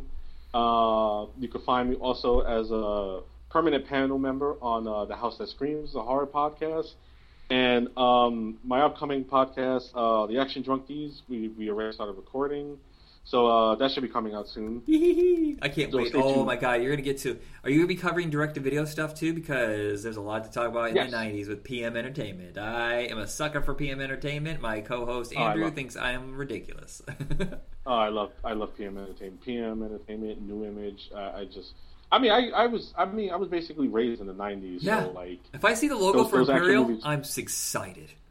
Yes, totally.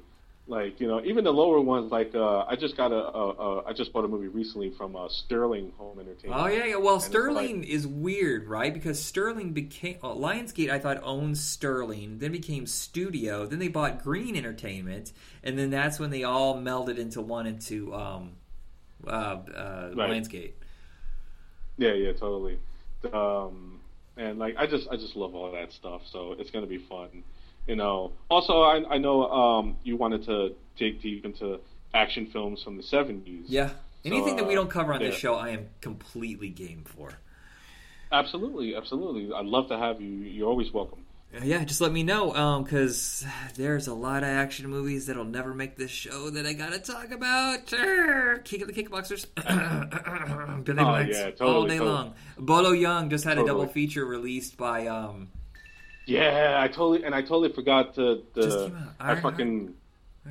I ended up getting Alphabet City and American Rickshaw, and I was like, oh my god, I forgot about Blood Fight and Ironheart. Yeah. Jesus there's Christ. TC-2000, Shoot Fighter. Come on.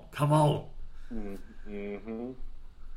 I guess that's it. I don't know where else to go with that. But as always, check us out on Facebook under Hit Rewind, where we're going to bring you a whole lot more entertainment about 1984 for the next couple months. And we'll be back on course in 1985, where he and I are definitely discussing Commando. There's no doubt about it. Yes! Ray Dawn Chung just put out an episode of We Were There in Hollywood or something like that, a podcast where she talks about the making of this movie. I'm going to send you a link. She gives zero fucks.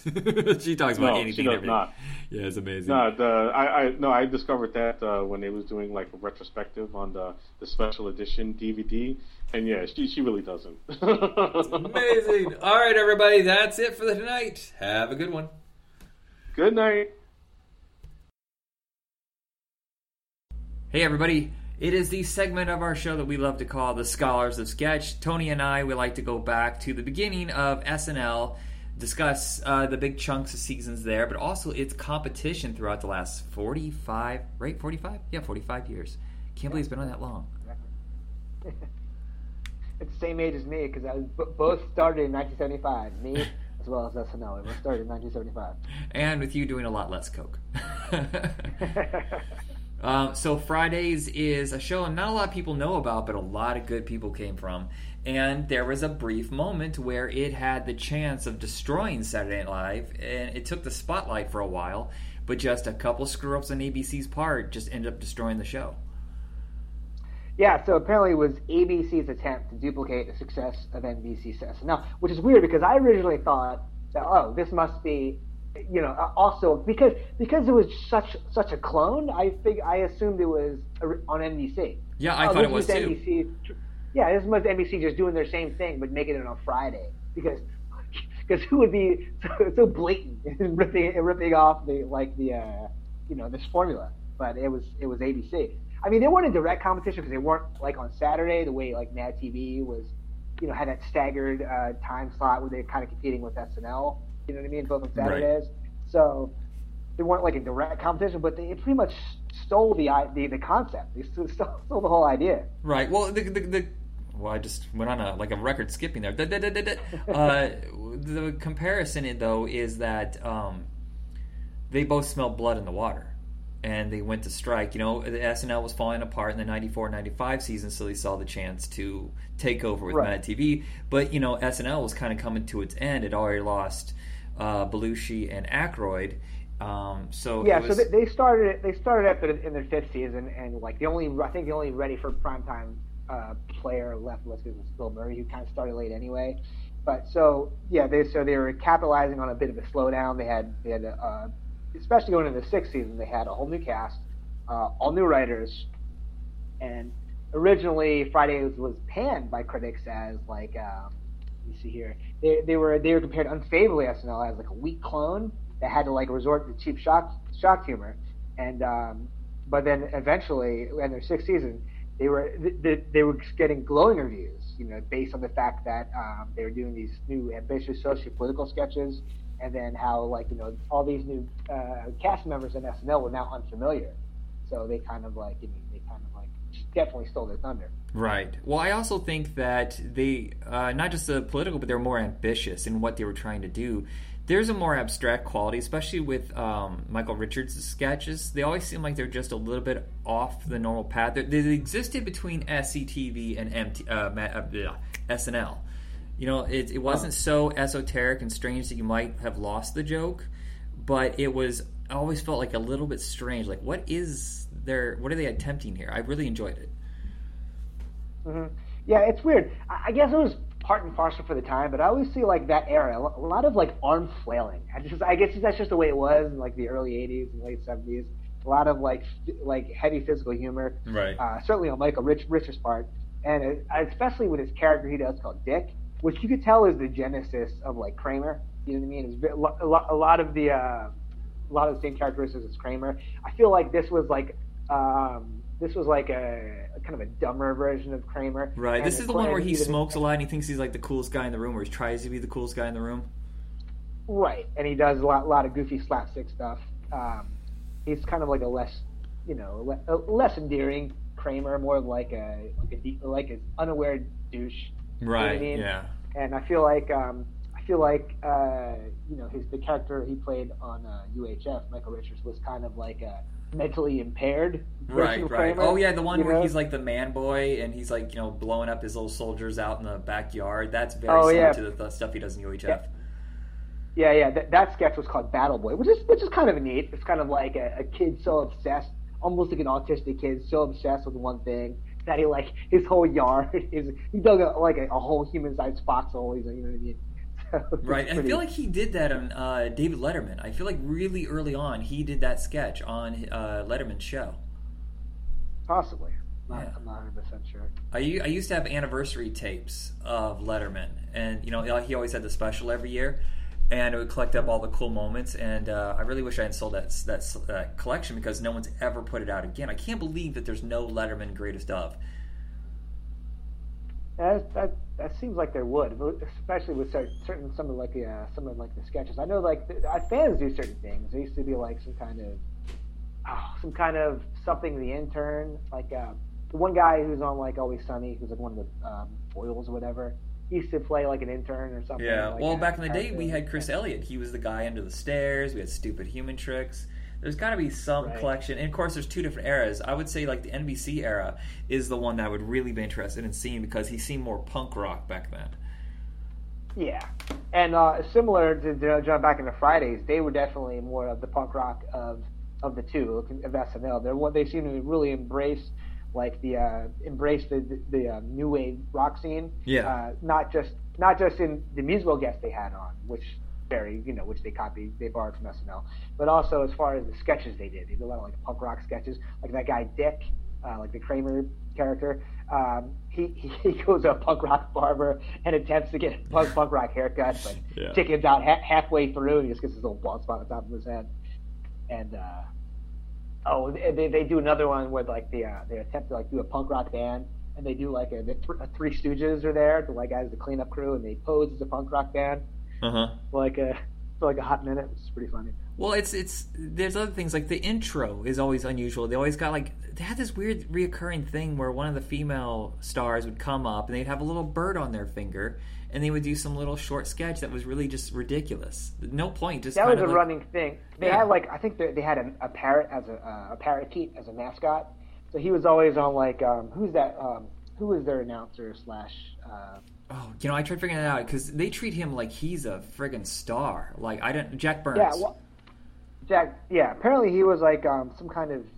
He was a well-known comedian. I was not familiar with him, but he was a well-known comedian, and he was kind of like the A star power on that show because at that point everybody else was kind of relatively unknowns, you know. Mm-hmm. So there, you know, he was the intro. He, you know, and he did. I guess he sat in for some segments as well, even though I didn't recall seeing him in any. That's just what I read. But yeah, they all had like a parakeet, and they would sit on their shoulder when they were like, you know, intro people in. I guess it was their own little shtick that they did. Yeah, it's the one thing is they didn't really get a lot of big names when it came to the guest host. SNL was still bringing them in at the time, but I feel like they chose people who could actually pull off this. This is where 1980, and we're going to discuss it on the next episode, 1980 to 82 of SNL derails because nobody really wanted to be on it. So they started doing stunt casting or just taking whoever would be open to doing something different. And I got to tell you, David Carradine's a fucking failure as a sketch comedian. Donald Pleasance doesn't fit. Just because they're a bigger name doesn't mean that's the right person. Whereas Fridays, I think, chose better. I think they chose people who were more game to doing something interesting. Well, they didn't start doing. They didn't even start having guest hosts till their second season. So the first season they didn't have guest hosts at all. Yeah. Their very first host was much like SNL, who was the very first host of their show. Their very first guest host was George Carlin, you know, just the way SNL, except of course theirs was on their second season. Yeah. But, you know, it's also parallels. I think that this show hit the ground running. SNL was so difficult the first couple seasons because there was too many musical performances. There was just weird like bits like with the Muppets and stuff like that. It didn't seem focused in any way. Now there's a formula, and it's been that way ever since Lorne Michaels came back to the show. But Fridays knew exactly what they wanted to be, and they don't waste any time. Yeah, I mean, they definitely had some decent hosts. Like I'm just reading the list here now. They had like Billy Crystal, George Carlin, like I mentioned, Bo Bridges, Peter Fonda, Mark Hamill, George Hamilton. Let's see here, Susan Sarandon, William Shatner, Brooke Shields. You know what I mean? Some and then some, you know, some A-listers, Shelley Duvall, who was big, you know, big at the time, Karen Allen, big at the time, you know, and then they had, then they had some lesser knowns, like some writers and some directors. Yeah, well, maybe I'm wrong then. I'm looking at the musicians, and I can't believe they got some of these people because, like I said, SNL in '80 was scraping the bottom of the barrel. They had AC/DC. Holy AC/DC, the Beach Boys, Pat Benatar. I like, you know, this is like prime Pat Benatar. The Clash, Devo. Dire Straits, the Eagles, you know what I mean? These are A-listers. Heart, The Jam, Jefferson Starship, Kool and the Gang, Huey Lewis and the News, Ted Nugent, Paul McCartney, you know, The Pretenders, let me see here, REO Speedwagon, you know, The Tubes, Stevie Wonder, Warren Zevon. So yeah, they had like they like, you know, all over the place, but like definitely some big names. Yeah, well, Graham Parker and the Rumor is a band that not a lot of people know, but they were like the coolest of the cool at this moment, but then no one remembers them afterwards. Yeah, here it is. Graham Parker, the Rumor. Yeah, Tom Petty and the Jim Carroll. These are the people I know who died. I never knew who sang that song before. Yeah, so it seemed like whoever their music guest was, or music booking guy was, just really had his finger on the pulse of what was cool. Definitely, yeah. They definitely had some cool kids in the research department. They're like, yeah, I give some acts on there for sure. So I mean, but it seemed like the cast was also a fan. They were a fan of like the new wave rock scene, as well as, you know what I mean, as well as a fan of the musical guests because it was reflective in the sketches they put on. Right. A lot of punk rock sketches. You know. Well, what I hate about a lot of the sketches on SNL is when they'll, especially during the cheaper years, they would get a guest on and they were just in something and they're owned by that role. And then they do a sketch about it. That's got to piss you off. I mean, they did, I fucking kid you not, 3 Kung Fu sketches with David Carradine. And you can tell by the third one, he's drunk off his ass. He doesn't give a shit. Like Christopher Reeve had to do 2 Superman ones. That's lazy writing. And they never pull that with this show. I didn't see a single sketch, except I think maybe there's one Star Wars in the Mark Hamill episode. I can't remember if he was actually in that or it was just a Star Wars sketch. Now, see, it's. I mean, you wonder if that's like, but if that's you're playing to your audience though. Does the audience want to see like a parody of what the guest is known for? I guess, you know? But it just seems like it's so obvious. They're not really trying. Right. It's a tough line. You want to do something fresh and innovative, but then you also try and nail down ratings as well. Yeah. You know what I mean? So you could be so cutting edge where you're not getting the ratings and you're losing your audience. It won't be till decades later that people discover how brilliant you were for the time, but that doesn't exactly pay the bills. So it's a tough line to walk. So I'm looking at the cast here, and the core cast of all of them, the only person that broke out immediately was Mark Blankfield, who, after the show ended, did 3 or 4 movies that he starred in. I think the last time I saw him, though, was in Robin Hood, Prince of... No, what's the parody called? Robin Hood Men in Tights. He's the blind guy. Yeah. And he was just one of those guys I thought was too big. He's too obvious in his jokes. And, I mean, he's a breakout star, but it was also the 80s, so Coke jokes were really easy to play to please people. Yeah, it's funny. He was married to one of the cast members as well. Who was he? What's her name? Jesus. Well, I'm looking here. Is it Meredith Edith Burrell? I think she was the one with the red hair. And there's Melanie Chardoff, who I know from Parker Lewis. Not her. Not her. Shit. It was a lady with the red hair. I can't remember her name. It was a lady with the puffy red hair. What was her? Shoot. That's weird. I'm looking right now through. Maybe Brandis Kemp, was that one of the other ladies? That's it. That's her. Yeah, he was married to her for a while. I think got divorced in '87. But it's weird that those two were cast members and became like a long-term item, for like. Yeah, well, that happens on SNL because Julie Louis-Dreyfus and Brad Hall, they met on the. No, actually, they were in college together. Then they worked on the show, and then they've been married ever since. Right, that is true. Yeah. We have, like I said, Melanie Chardoff from Parker Lewis Can't Lose. Miss Musso, the principal, who I absolutely love. She's done like voice acting for like a lot of cartoons. Yeah, I think isn't she one of the Rugrats or something too? Yeah. And the most unlikely star, Larry David. Who would have guessed? His fro is ridiculous. Of course, when they do a Three Stooges, they do two Three Stooges parodies, and of course he's Larry from Three Stooges because who else can play him with that hair? It's just like it's clearly balding and it's really long and curly and it just looks so cartoonish. But I'm going to tell you right now, and I think everybody will probably agree with me now that we've seen Curb Your Enthusiasm. He's a pretty good actor.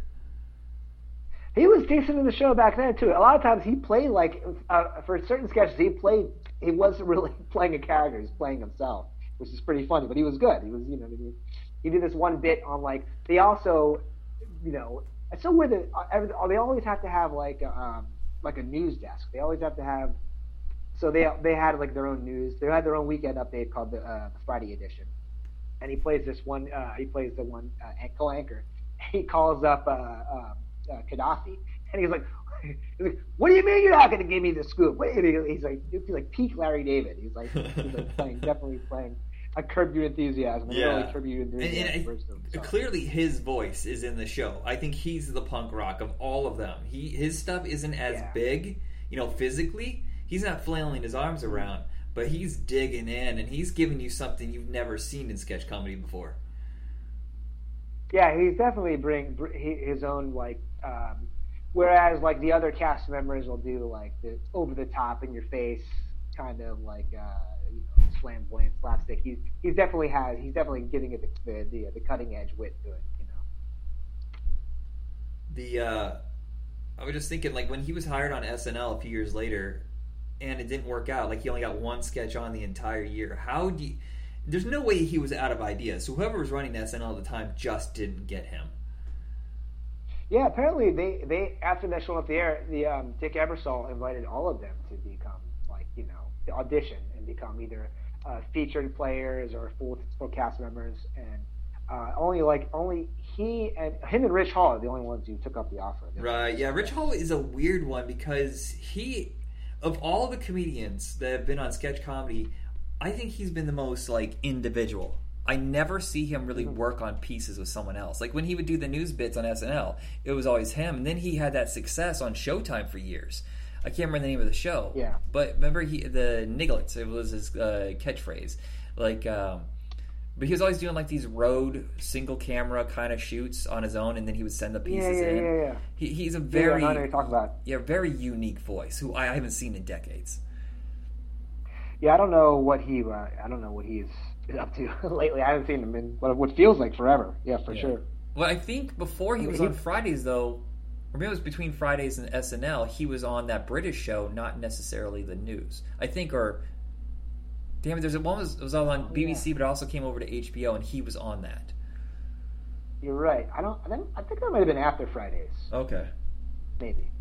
But yeah, I'm kind of busy right now. I was gonna say their news segment though is 10 times sharper than anything that was ever on SNL during those years.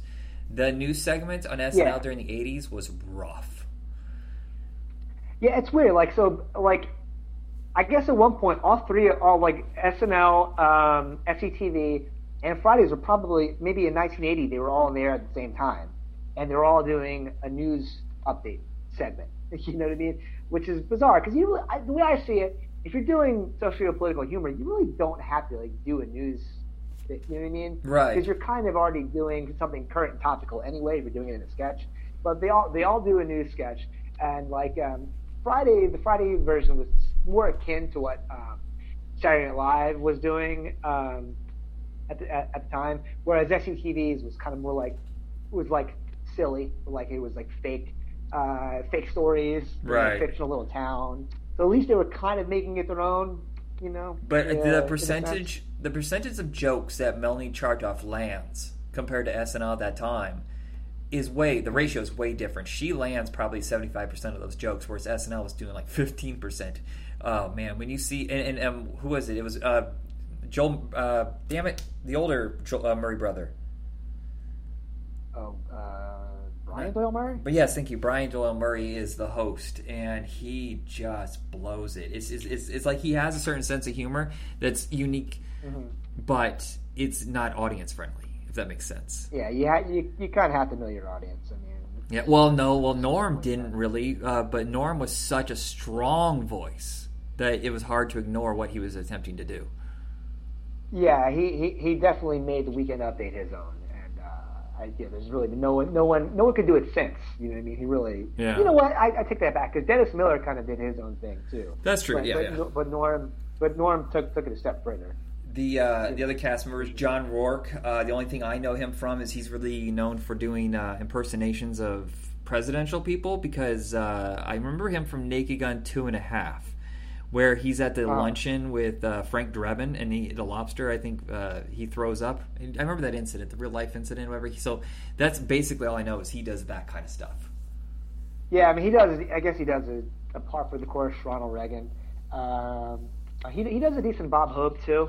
Yeah. You know, I mean, some of these sketches were, I mean, they're a bit dated. You know what I mean? Because they do like the socio-political humor. It's like they do with like, you know, the Sandinistas in El Salvador, and they deal with the PLO in Palestine. So, but he does this Bob Hope character that ends up going to like El Salvador somehow in a crate. It's out there. He's there with Bing Crosby. So, I mean, you know. It's kind of funny, but he does a decent Ronald Reagan, and culminating into the fact that they did like an 18-minute Rocky Horror parody called the Ronnie Horror Picture Show, and it was it was okay, but it just kind of went on. Oh no, that's kind of what I almost always know one of his sketches because they're always too long, but they're really deep politically. Yeah. So it's like if you're into that kind of stuff, if you're a guy who reads Doonesbury, you're gonna love it. Yeah. I mean, and for that matter, they're all very theatrical. You could tell they're all classically theater trained. Yeah. You know, they're all doing musical numbers. You know, maybe they all don't have like the comedic acting chops like like Larry David, but they all come from a theater background. You can usually tell. What drove me nuts is it's the same curse with SNL. They'd have the token black member, but they don't know how to use him, and they don't apparently give.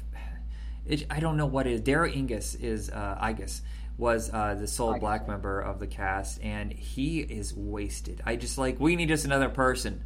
Fuck it, go ahead, go in. That has to feel terrible. Yeah, he was the only really thing they gave him that I could see that was a reoccurring character was like the Rastafarian thing that they did, which is kind of cheap and lazy. I mean, I get it. He's always looking for an excuse to smoke weed, and that's another thing. There's a lot of like drug overt drug references and drug abuse, like drug abuse simulation on the show, like the snorting of cocaine, smoking of pot, taking of Quaaludes.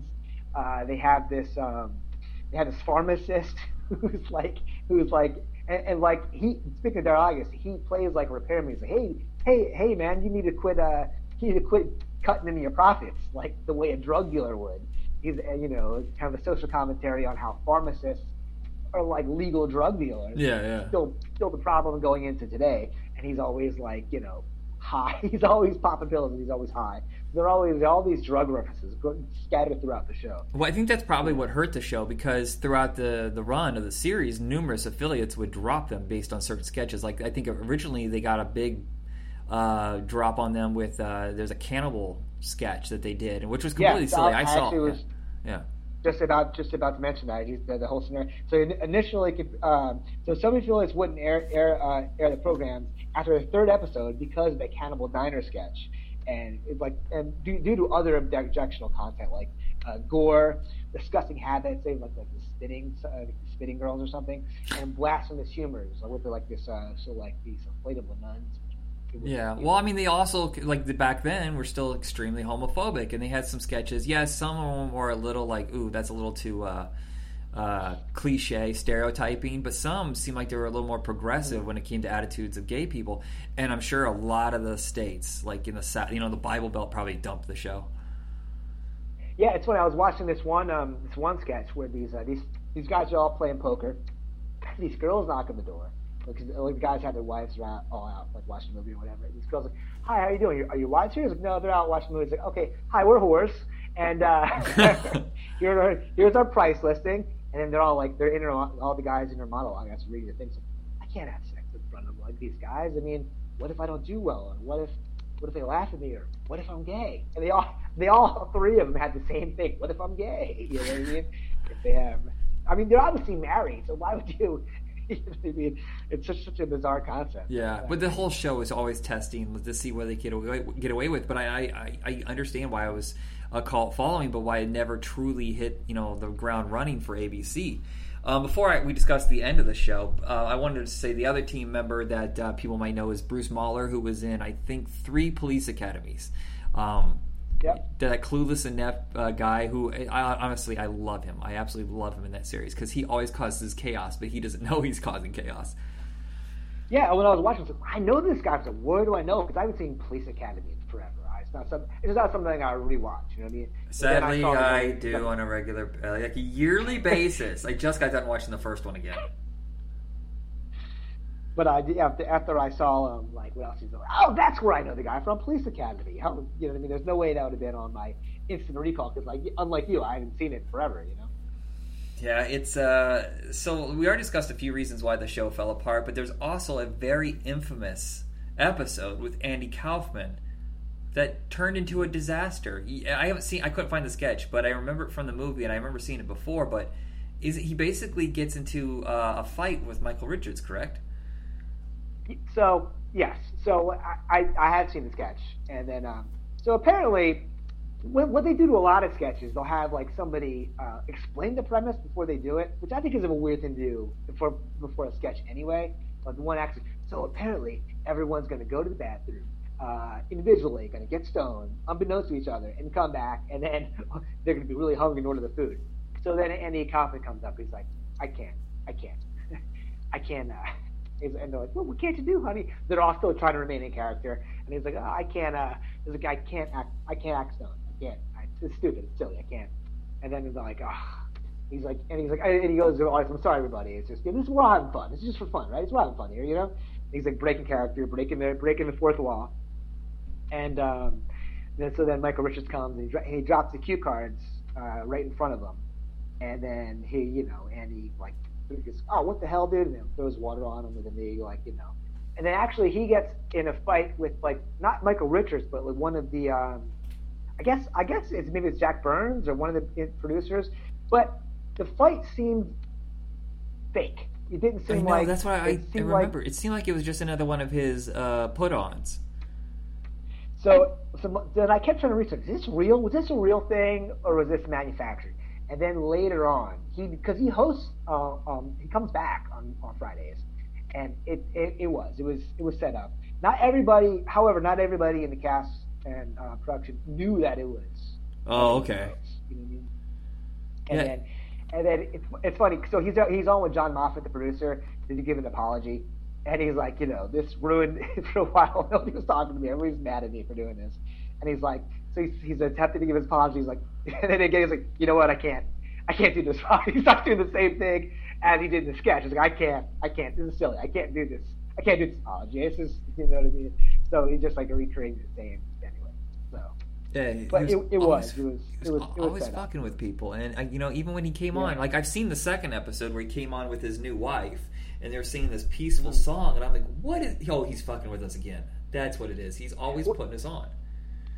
Well, even before like he did the sketch that he sabotaged, that drug pharmacist character, before after that sketch, but before they brought on the Pretenders, he's like, well, first let me say something about that last sketch. You shouldn't take drugs to hide your problems.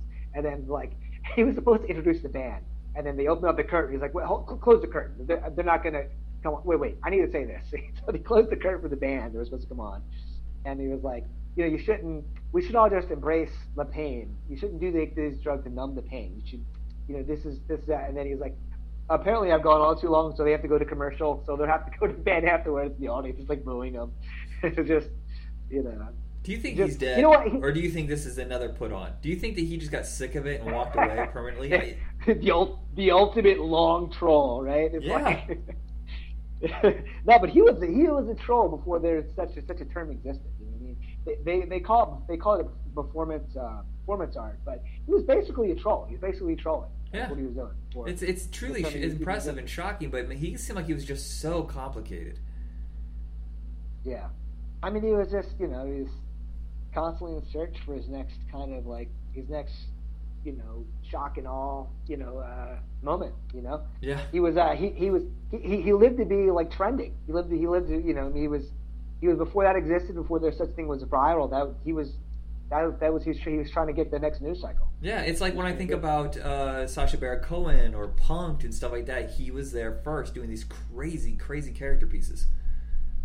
Yeah, no, he was definitely, whether even Sacha Baron Cohen, I'm sure will cite him as direct influence, but even other things like Punk, etc., they probably don't even realize that they're true. Yeah, do you think Tom Green must have? There must be Tom Green must have been a fan. Yeah, for sure. Yeah, Tom Green is probably definitely the heir apparent to Andy Kaufman, and then by later extension Sacha Baron Cohen, for sure. Yeah. It's sad the show didn't last very long, but with all the controversy and affiliates dropping them, it became an issue at the end because they decided that Nightline was going to be expanded, and so they moved it back. And people, frankly, at midnight, it's like a death set. I mean, that's what happened to Conan. You move him back, he's done. It's going to kill the show. Yeah. And I think the running time went from 70 minutes to 90 minutes. It was, you know what I mean? Oh, that's too much. I mean, that's what hurts to SNL sometimes. You got to have 30 cast members and writers to come up with 10 good sketches. Right, and it's got to be sharp. Another thing with some of these sketches is they don't the good thing about SNL sketches, they end, and you know they end, it's over. They kind of wrap it up in an e bow. A lot of these, I mean, not all of them on SNL were perfect. Some of them were stinkers. They didn't end well. But a lot of these sketches almost seemed open-ended. It was like a half-baked concept, and it just didn't, you know what I mean? Even though it came to fruition in the form of a sketch, it didn't really have a clear ending. It wasn't written well. It wasn't established. Or at least it wasn't delivered well enough for the audience to see. You know what I mean? So, did you happen to watch the short film I shot yesterday and posted? No. Where did you post it on? I posted it on my Facebook, but I had no ending. It was a spoof of how some sketch shows have no ending, and they just kind of go, we're done. And I don't think anybody got the joke. I don't think anybody got it. And sometimes my humor is just too deeply entrenched in pop culture references. Yeah, well, I mean, some things you have to explain to the audience ahead of time, and that was maybe that's one of the failings. I know, but what's so bizarre about this show is a lot of times they explain the premise. They had an announcer explain the premise, and it still would kind of fall short. Yeah, I don't like explaining it though. It just drives me nuts when I have to. And I've been shooting a sketch every single day. and posting it. And 2 or 3 times I've had, this is why the joke works. I have to explain this, and so. Yeah, truthfully, I go on Facebook like once a month. Oh, okay. Mystery Science Theater used to do that. They would have references that no one got, but that's kind of what the charm of the show is. For everyone that was mainstream joke, they'd have 2 or 3 that were inside kind of low-level jokes. Right. Little inside baseball. Yeah. It's a shame that the show ended, though, but there is a collection out there, but I'm kind of surprised. It must be music rights that's the problem, because Shout Factory put out a collection, but it's only 18 episodes, when there's, 60 episodes, I think? Yeah. No, so they have a total of 58 episodes, almost 60, pretty much. Yeah. Like, the first season, they were a mid-season replessment, so they had about 12 episodes. They were on from like April, July, and then the second season, they had, it was a full 25, and there are a few episodes short, 21 episodes. I can't believe they thought putting it in primetime was going to help. Did they not watch the show beforehand? I mean, there's so many drug references. Come on. And not just drug references, but drug simulation, smoking pot, snorting coke. You know what I mean? It was just it's weird. It's like, because I always think of the early '80s as kind of a prudish time as far as the way drugs are today. I don't think you can get away with the same kind of references today on any kind. Even on SNL, I don't think at its current time slot, I don't think you can get away with the same kind of drug references. Yeah, and then so it's strange. You neuter the show. You take away. You're trying to make a show that's kind of edgy and trying to make it mainstream for a primetime audience. You screw the show instantly. Two sketches that Fridays did, which I thought were kind of neat, kind of a little ahead of its time, where they do break the fourth wall, where they have one where they're talking about the girl about tooth fairies. Like, well, no, the tooth fairy's not. She asked if the tooth fairy is real. I was like, no, it's not real. In fact, I'm an actor. She's an actor. And this is a set. Watch. He just throws the chair through like a fake wall. And then another one, I think Larry David and this other, I can't remember the other person was at the time, but they were like realtors. They're trying to sell them these people this house. And and Michael Richards was like, I keep hearing this rumbling. What's that? Like, it was kind of again, and then the audience gets to be in on the sketch itself, which is kind of cool. There's one sketch that tests your patience, but when the punchline hits, it's so good. But it has these guys in cloaks, and they're like in this little lair, and they're all like, "We are the people who say after every word, yes," and it's like 2 minutes of that, and it's like, God damn, how are you gonna keep doing this? This isn't funny because they keep saying after every word. And Larry David all of a sudden just goes, "Why the hell are we doing this?" And they're like, "What?" And he goes, "Do you really need to say that after every word? Is this something that we have to do? Can we do it like every third word, every fourth? How about this? How about not at all because it's stupid?" It's just that's the kind of humor he would have, just decrypting these little things. I love it. Yeah. No, that's typical Larry David. Yeah, that's it's like him on Curb Your Enthusiasm. Like, let me get one of those little vanilla bullshits. Whatever. I apparently on the new season he decides to wear a "Make America Great Again" hat just to get people to leave him alone. I saw that. Conservatives thought he was. They thought, oh, he gets it. He's on board. It's like, no, he's doing it because he wants to be antisocial. The way you actually are if you wear such a hat. Yeah. Oh, if I see one now, I'm like, I don't need to go that way at all. Let's go. Yeah. Just ignore this person exists. Just keep moving. And that's an obvious thing. But I mean, you really any kind of political slogans, maybe with the exception of something that promotes social justice. That's right. I mean, if you're talking about hey, let's save the planet, good. Thank you. But even if it's like a liberal candidate and you're wearing his slogan on your shirt, come on. You're trying to provoke. But yeah, what's funny is I haven't seen anything yet for Biden and Harris. All the Bernie stuff's kind of gone. And I think it's because, also it's the city I live in, is a lot of the right-wingers are really trying to provoke. They want a fight. They want to see those signs. They start a fight. And a lot of us have lives, and we don't want to deal with this bullshit. We have fucking jobs and families and things we want to take care of. I don't have the patience to argue with you and your dumbass shit. So no, I'm not going to promote. It's my own business. I don't understand why they need to shove it up your ass everywhere they go. Yeah, see, the difference is having political content on TV. You're not really having direct rebuttal or conversation. We do it on a sketch show like this. It's in humor. You can either have a sense of humor about it or you don't, but you have the choice not to watch it. But in real life, you come to the crossroads. Either you're going to lead a horse to water, you know what I mean? Scenario, right? Or you're going to start a fight, yeah. Or you're preaching to the choir. I mean, but is that the intent? What's the point? What's the message you're trying to convey with this political bumper sticker? Right. Well, speaking of bumper stickers, I've always noticed the higher the amount of bumper stickers on your car, the lower your IQ tends to be. It's almost like a 90% pot,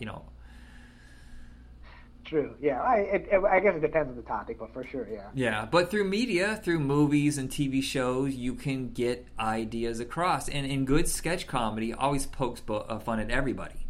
Don't tell me it's all one-sided. If you watch the history of SNL, they poke fun at everybody. Yeah, especially like in Fridays when they're like making fun of like Reagan's tax plan. Right, and they make fun of Jimmy Carter.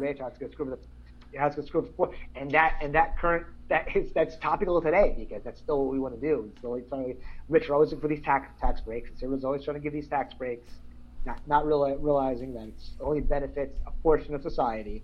You know what I mean? It'll benefit a portion of society longer than it'll benefit other portions of society. Right. So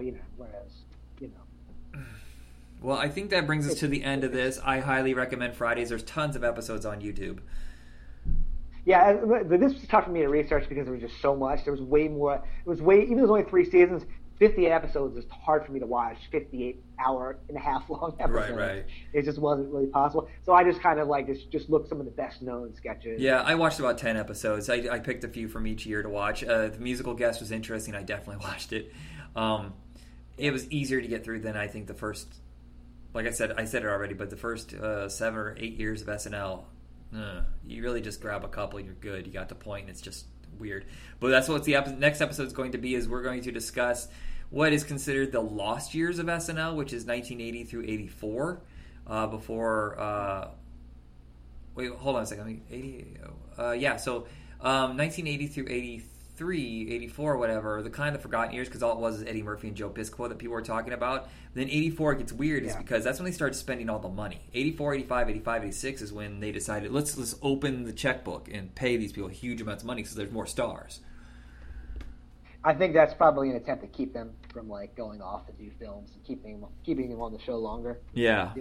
So that's going to be the next episode we're going to discuss. I'll throw you some, if you can't find anything on YouTube, I'll give you some episodes from those years so you can get an idea, because this is a heavy cast change too during those 4 years. We're going to burn through people. And that this is a different era, but part of the reason why Fridays took off in 81 is because of the cast change in SNL. Yeah. You couldn't lock on to anybody. The only person who stuck. Fortunately for us. Yeah, go ahead. Yeah, fortunately for SNL, they had no competition. You know what I mean? After Fridays left, so they were kind of Well, even when there was competition later, it's on cable. It's Kids in the Hall, and then we didn't have to face anything serious in late night until Mad TV because there was other sketch shows, but they were all primetime. Right. Yeah. True. So that's what we'll do next. We'll do the lost years of SNL, and everybody have a good night. Check us out on Facebook under Hit Rewind Podcast. Tony, thank you very much. My pleasure. Do. I have no end. Boop.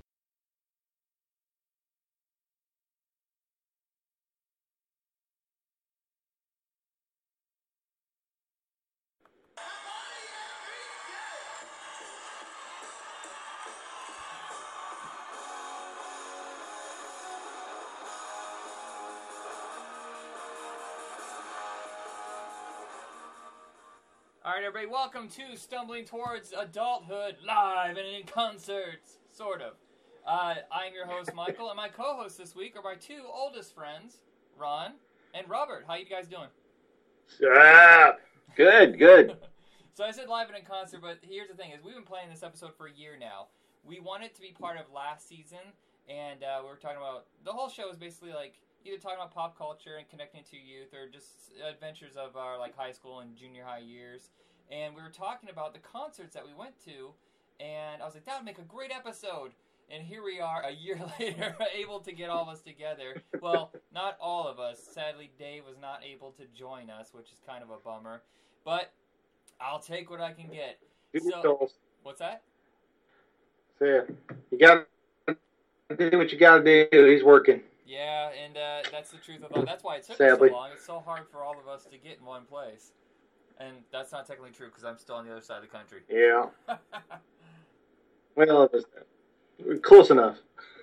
All right, so we'll try to go in chronological order. So you guys actually started going to concerts before I did. I was actually not really allowed. Plus, it was very expensive for most of the concerts that I wanted to go to. What were the first concerts that you guys went to? Oh.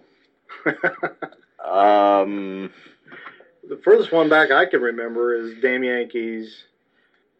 Which one was first? Poison and we went to Damn Yankees twice, and there was a 3 for concerts, both of them. One was Damn Yankees, Firehouse, and Poison. Wow. And then there was Damn Yankees, Slaughter, and Jackal. I remember you guys going. I was going to go to that one with you guys, but I just couldn't get the money together. That would have been a great concert. A lot of these bands really hold up, and it's kind of surprising that the best you ever hear from them is, oh, they did a short reunion tour. And of course, Poison is constantly out on tour. They go out like once every couple years. But I wonder whatever happened to like Slaughter and Jackal and Firehouse. Damn Yankees was a super group, correct? Yes. Oh, yeah. So I can see. Yes, and we actually saw them when they still had Teddy Nugent with them. Sweaty Teddy. Sweaty Teddy. Yeah, and I can see why that band would break up, because that seemed like supergroups always seem to be a temporary thing. As long as they're selling, they stay together. But the minute it starts to flutter a little bit, they're like, "Oh, we're gone, we're out." But yeah, Ted had the good end of that deal. The other two tried it on their own. What were they called? Like, I don't even remember, actually. Anyway, no, that was something else. Supposedly, they are working on a new album to come out later this year, I believe. Okay. Like everyone? Damn Yankees, yeah. The original. Nice. And, that's what happens when you listen to Hair Nation. For people who don't know who Jackal is, they kind of were a gimmick band in the way they sounded, but they were actually a really good band. But their gimmick was they used a chainsaw as a musical instrument. And as a 15-year-old boy, that was the most amazing thing you could ever see. You're like, hold on a second, they're using what? Now, it's even better in concert because you get over and you see like he's ripping into a stool and just tearing things up. I'm like, oh, this is so much better than the CD. Yeah, they were kind of a one-hit wonder. Was it tapes then? Yeah, they were a one-hit wonder, and I remember they had a second hit, a minor hit, "The Sun Shining Down on Me," and I watched that video over and over and over. I don't know if you guys remember this, but I used to have a subscription that would get rock videos, like a VHS of like 12 rock videos every single month. Do you remember that? I remember that. That's how I learned about Dream Theater from that. Right. But that video, they had Jackal on there. And this is right as hair metal was kind of dying out and grunge was taking over. So it was like the perfect mesh. And I would watch those videos until they wore out. I don't even know what happened to them. I think I just ended up throwing them away because they got destroyed. Didn't they used to have a station that played videos all the time? I think it was in music film, something. I don't know. Oh man. Okay, so what was your first exposure to like hard rock and heavy metal? I grew up around country. I think heavy metal. I mean, I was into some metal growing up. You know, obviously Leonard Skinner and the old '70s bands and what have you. But when it came to modern heavy rock, it probably didn't happen until high school. I started hanging out with the guys who were heavy into. Oh shoot! Think, Ron. Think. Well, Metallica, Megadeth, Testament, some other, to name a few. I went off the heavy metal deep end my freshman year, I think. Yeah, I remember it was kind of a different. Robert, you were more of like the hard rocker kind of guy, like AC/DC and Van Halen, guys that usually ended up in the top 40 if they had like a couple hits. And I remember when Ron, I started like checking out your music collection, I'd see like the typical ones, like stuff that Robert would have, and then I would like, oh wait, who's this? Who's Man of War? Who's Testament? Who, like yes. Yeah, I was getting kind of heavy on that. Yeah, and, I was into most of the, I guess you'd call it mainstream heavy metal, and then Ron got me into, the other heavier stuff. Uh, um, Testament, Anthrax, Manowar is another one of my favorite all-time favorites. Just that epic rock tells us Celtic. Yeah, the falsetto always threw me off. I've never been a fan of power metal. I do enjoy some Iron Maiden, but a lot of that power metal where they go like really high pitched and see how long they can hold it, it's impressive. But for me listening to it, I don't really get into it. I don't know what you're talking about. We used to joke. I used to come out of the house going, "Run to the hills," and then like I want to pass out. It takes so much lung power to hit those notes. I think a lot of those rockers were pretty big guys. Yeah, I mean, it takes some serious lungs. The guys from Manowar, I think, were like big, muscle-bound gym guys. You know, They're your typical Viking-looking guys. Well, it helps with the theme. So I when I was a kid, I mostly listened to like top 40 rock, and I never really bought any like. I had one Van Halen record. I had like one Billy Idol, and I'm trying to think, Motley Crue, and that was about it. It wasn't until around 1990 I had heard Cherry Pie. Now I know the song is mocked endlessly now, but when you're 13, that's the most amazing song ever, and that kind of opened the door. And then Tony Fairchild like let me borrow a few tapes. But it wasn't until I started hanging around with you guys that I like, okay, now I got to dive into the catalog of what is out there in this genre. Yes. I'll tell you, Warrant is awesome in concert. You guys went and saw Warrant? I saw Warrant. I don't know about Robert. I never did, but I know Ronnie had. So I went with my, you remember Glenn? I went with him to Pierre's. I think they were at Pierre's. It was awesome. Oh, yeah. So there's only two ways to really see concerts in Fort Wayne. At least there was then. There was the Coliseum for the huge bands, which I think most of the shows you guys went to were there, correct? Yes. Yep. And Pierre's is Pierre's is weird because they have a comedy club across the way. Like, you just literally go across the parking lot to Snickers Comedy Club, and then you come over to the other side, and then they have Pierre's where they have the performance hall, but they also have like line dancing and they have sports bar. It's a strange amalgam, but if you live in Fort Wayne, Indiana, it's pretty much the only safe place to go to hang out. Yeah, it's because it's on the ritzy end of town. that or the mall. You got that at the mall. That's about it. Right. Do you remember? Who else? There was a radio show. I saw three doors down there too. Yeah, I remember that. I was supposed to go to that, and then I was supposed to go to Harvey Danger, but that's when I got hurt really bad and I couldn't go anywhere. Suck. Yeah, and now I can never see them because they broke up. A lot of these bands that we saw sadly have broken up, so it's kind of nice that you have that memory of going to concerts. I go to concerts now, but they're kind of like I went and saw Foreigner. I went and saw Rick Springfield. You know, I see them at the casino where it's really safe and everything, but everybody holds their phone up now. They're constantly taking pictures. Whatever happened to using your memory? So many people don't even know what that is anymore. Yeah, or there's one thing that did change. They use their phones instead of lighters. I don't know how many accidents probably happened with lighters. Just, whoop, your hair just went... A lot of people don't carry lighters anymore because you're not allowed to smoke half the places anymore, so they don't carry lighters. Oh, did they smoke at some of the concerts you went to? Oh yeah.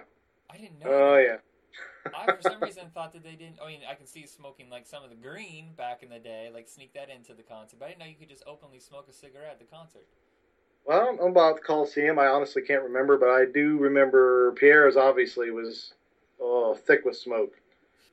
Now, you guys remember the radio station had a show on Fridays. It was on for about 4 hours, and it was all like hard rock and metal. Do you remember that at all? Yep, yes. I was in it several times. Were you? I didn't know that. Was that before you were in the radio program, or was that like your freshman year? I think it was freshman year. Okay, I was there too, but that wasn't part of it. Kurt and I did a bunch of stuff on late nights there. Okay, yeah, I remember there was that show, but then those two kids got kicked off because they did some sort of bomb hoax on a teacher. They put something in his mailbox, if I'm remembering correctly. It's so long ago, but... Oh, yeah. We name names, but we won't. We won't name names. Well, I couldn't remember their names if I tried, but that was another door that all of a sudden you're sitting there like, of course, I was a nerd. I didn't really have a whole lot of friends, and Friday nights, I'm sitting at home alone, just sitting in my room listening to metal. And it was a bummer when that show went out, but it was pretty cool the next year, though, that you and I, when I say you and I mean Robert, were in the radio class the next year, and that's when we started getting involved. What is the content going on to the station? Mm-hmm. Yeah. Ron, did you? Yep. Were you ever in radio? I don't recall if you were. Tim and I did a show for movie reviews, but other than that, that didn't last very long. Okay. But there were, unofficially, I may or may not have been in there. Yeah, you used to visit. You used to be like a contributor on our show when me and Aaron Hawley had a show. And Robert, I can't remember, who did you have your show with? Pretty much, I think the only one I had that wasn't with you in it was with Kurt Winkleman. Okay, yeah, because I remember that at one point Kurt was like in 3 shows at once, and I think some of the parents complained. So I know the whole schedule got changed up. I ended up going on like Tuesdays with Aaron Hawley, and I wasn't even supposed to be there. Somehow, I don't want to name names, but someone came in a little intoxicated and decided that he was going to change everything up. He got mad at us. He kicked us all out or whatever. The next day he came in, and all of a sudden I had a show. And I'm like, yep, I'm not going to argue with this whatsoever. Yeah. That was an interesting night. I don't know who that would be. Anyway. That's when you and I were listening. I believe we were listening to Kiss backwards, trying to find a message in there. We never found anything. I loved being able to go in there and into the production studio and record that stuff and then flip it around, and that was fun. Yeah, we were always working on projects together. Not the fact that we already knew each other for years. We always had like a good work chemistry. Like we knew how the project would need to go or whatever. And it was kind of a shame that we never actually got around to doing any of the episodes live together. Yeah. It really sucked that I lived so far out of town. Yeah, that was a bummer. It wasn't until senior year that we were able to get you on a regular basis. Did that make it hard to get to concerts? Oh, I had you and I had Robert. I think most of the concerts I went to, Robert was involved or Dave was involved. And looking back, I would do it all differently. I would have gotten my license a lot earlier, but I didn't need to, Right. Well, you guys also didn't seem to mind much. I didn't get mine till senior year. I think, Robert, you got yours like a year or 2 before us. It was like the minute you hit 16, you got your license, I think. And I didn't get mine till I was almost 18. Yeah, that happened because I was expected to run my younger brothers around to all their sporting events and stuff for my parents. That happens. I think that's why I got my license, honestly. I think it was because, my sister's in high school now and she needs a ride. I'm like, okay, well, I'll take it. I want to drive. But getting to concerts was always kind of an issue, too. Not just the money and may or may not be questionable band to go see. To get back on track, though, what were some of the other bands you saw in high school? Robert?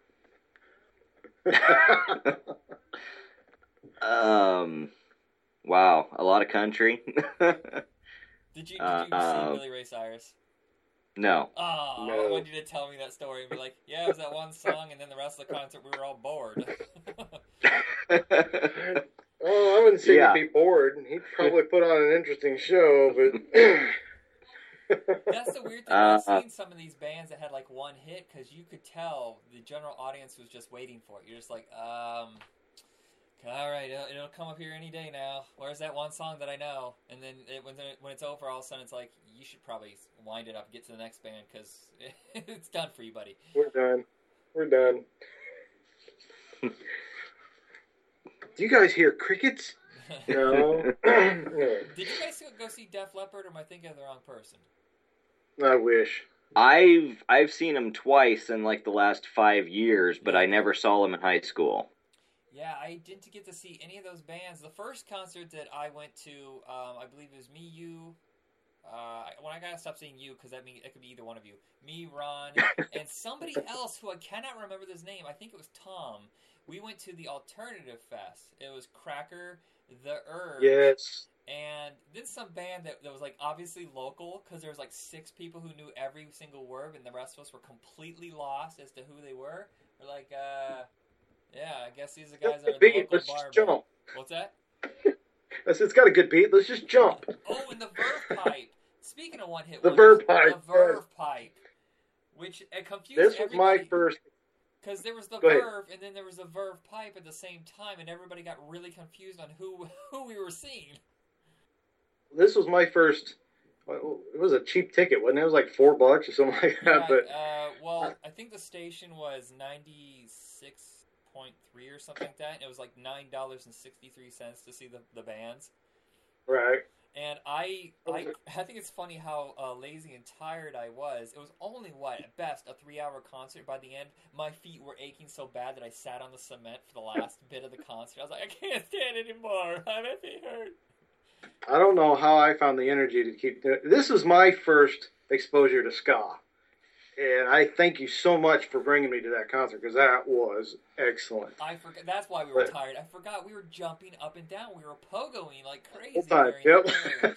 That's why I was like, could I really have been that tired? So like next day at school, does your legs feel like jelly? Because But I I think- can't feel mine. Yeah, what I think is funny about a lot of the concerts back in the day, or jobs, nowadays, of course, we do it to pay the bills, feed our kids, pay the rent, stuff like that. Back then, it was like, well, I'm going to go work for a couple weeks at this place, just get enough money for this concert or this video game or whatever. Uh-huh. I wonder if people actually did that. They're just like, oh, this is just for concert money, and then they quit the next week. I didn't have any video game consoles in high school, so it was all concerts for me. Yeah. Concerts and CD, or no, I'm sorry. This is going to date us, I guess, but audio cassettes. We eventually got into CDs, I think, but The cassette collection. For anybody who Yes. doesn't remember, cassettes was necessary for any vehicle because nobody had a CD player. At best, you had the CD player you could plug in, but it skipped every time you hit a bump, and you just spend the entire day going, oh, it's taking us 12 hours to get through one song. Yeah. well, even if you could afford the in-dash CD player, it as well skipped every bump you hit because they Yeah. sucked. That or But- it was stolen. I can't recall how many people I would hear, yeah, my speakers were stolen. Oh, my bass was stolen. Oh, my sound system was stolen. It seemed like a Okay. thing going around like crazy. Remember, speaking of speakers, that was the big thing in high school. I don't know, it probably still is, obviously, but we're just too old to want to hear that loud of music anymore. But our friend Kevin, he had a sound system in his little place. It was the be-all, end-all sound system to me, but it was in a little Plymouth Horizon. But, you drive what you can afford, right? Right. Priorities. So we took this, our drive-in theater has an FM, for those who don't know, have an FM transmitter, or just gotten it, whatever. So we were enjoying Jurassic Park. And we're sitting there, I'm sitting there in the front seat, I got my leg up on my knee, and I've got my foot touching the dash, and that scene in Jurassic where everybody be quiet. You feel that? And there's the glass sitting on the dash, and it rumbles. You see the little ripples in the water. And his whole car shook. Man. Now that is 4D, baby. Yeah, that's the funniest thing is when people would buy sound systems, they were obviously more expensive than their car. You start Right. as you got older, you're like, man, priorities are a little messed up there. You should probably skew it the other direction. Yeah. His car never died, at least that I know of, so I guess that's a good thing. I remember when Dave got a sound system around '96, and it would make your fillings rattle. You couldn't tell what anybody was saying, but you could feel the bass. And I think I've lost a couple of inches of the little tissue that goes between each piece of your vertebrae. I think part of it's gone now. I remember, I think his mom lost a dish rag that year because we had to put it between the car and the license plate to keep it from going. Can you do that again?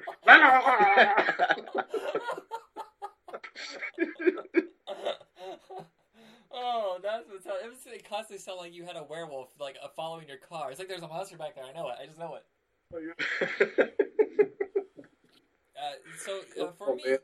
For me, the first concert, like the real concert, was that alternative one. But you and I, Ron and I, went to Creation in summer of '93. So if you want to count it as the first real concert event, that is definitely it. It's just Right. a lot of the bands not a lot of people know, so I tend not to bring it up because it takes about an hour to explain. I believe it's still going, isn't it? Oh yeah, in 2 places now. It's out in California now too. No kidding. That's actually smart thinking. So my church paid for me, you, and Dave to go to Creation Fest with some other kid, and I cannot remember that kid's name. Do you? I got a picture of him, but I cannot remember his name. Was it Andy? I think it is Andy. That's the name that was on the tip of my tongue. Okay. So the church paid for us to go out there because our my youth group leaders, Matt and oh my God, I'm having a moment. Todd, Matt and Todd. Odd.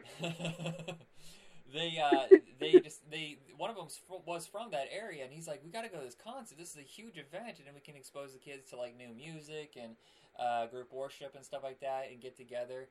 And at the time, I was religious. I don't want to get into the conversation really, but I'm not religious anymore. That's probably why I've never been back to Creation. But at the time, it was an amazing event. And I still feel really, really rotten for being so self-conscious and not letting that kid, Andy, he wanted to dance as goofy as he wanted to. And for some reason, I was embarrassed by it. And I kept telling him to stop. And to this day, I severely regret that because he just wanted to be like free and happy. And I was stepping on it. Shame on you. I should be ashamed. Yeah, but in general, though, who did we see? We saw, I think, Audio Adrenaline, Newsboys.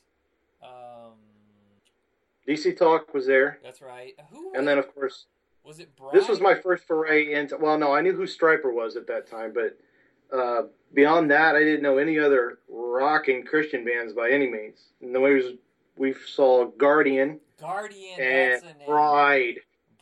Now, Bride was extremely heavy, and that really surprised us. We're like, wait, what? This is full-on metal.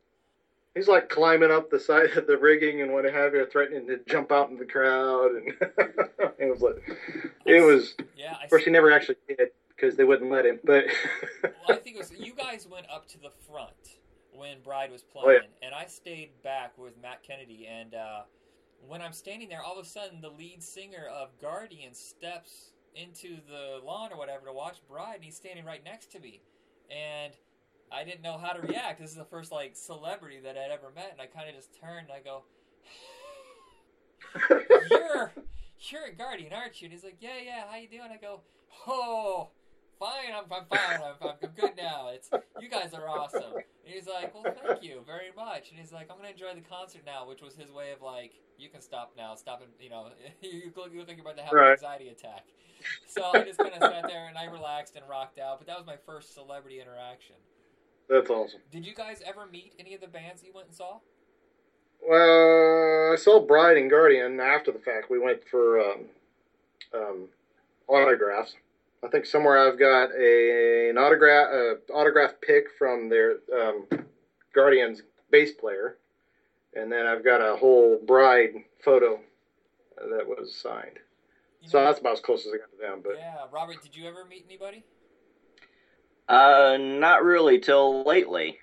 Just with some of the Christian concerts we've taken the youth group to, and the meet and greets when they're selling their merchandise and stuff. So not back in the day. I feel like the focus of the hard rock and heavy metal bands back in the day were like, "You're a dude, go stand over there. I'm gonna go talk to all these chicks."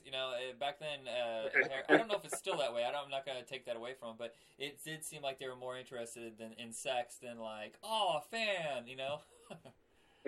Right. So as I get a little older, that might change, but who knows? Yeah.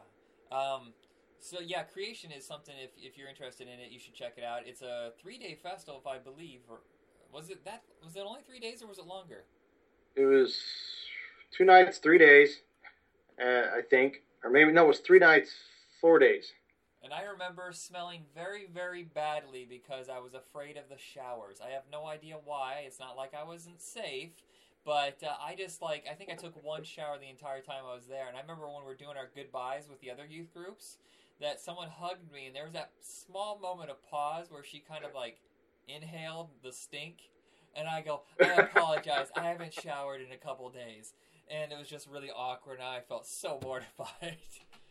Well, I remember, you want to talk about the whole experience. I remember waking up in the morning. Okay, for those who don't know about Creation, it's in a valley in the mountains in Pennsylvania. So, daytime, hot days. My God, was it so hot. Mornings and nights, cold. So, if you didn't get up at the butt crack of dawn to go get your shower, you were stuck with getting water out of the hose and pouring a bucket of ice water pretty much on top of you, because it was so cold and so packed. What do you think was worse, taking those showers or trying to use one of the outhouses which had been visited by roughly 1,000 other people right before you? Being a camper, that didn't bother me all that much. Oh, man, I had to hold my breath when I had to go number 2, and I Right. almost passed out because I was like, I can't hold my breath this long. That was back before I even started worrying about germs. Yeah. When you have kids, that really becomes like second nature. It kind of sucks, but you're like, no, don't sit on. Oh, Don't put that in your mouth. No. no. Robert, did you ever go to any of those festivals?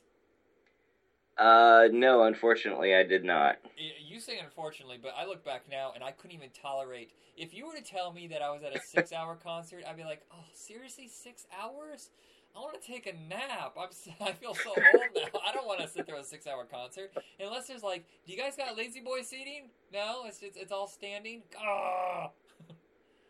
Remember DC Talk rode in. When they rode in, and I do mean rode in, they came down the hill on Harleys and rode up onto the stage before their show started. I thought that was one of the coolest things I'd seen. But. Yeah. Oh, and I remember we were in a music video, sort of. I mean, we're part of the audience. Yeah. What was that lady's name? Was it Amy Grant? Amy Grant did the final show, the final night show. That was when they did like the candlelight vigil on the whole side of the hill. So during one song towards the end, everyone had a candle and all the lights went down. All you saw were these candles on the hill. It was really neat. But Did you ever of course, actually camera running around that. Did you get to see the video? Because I've never actually seen the video.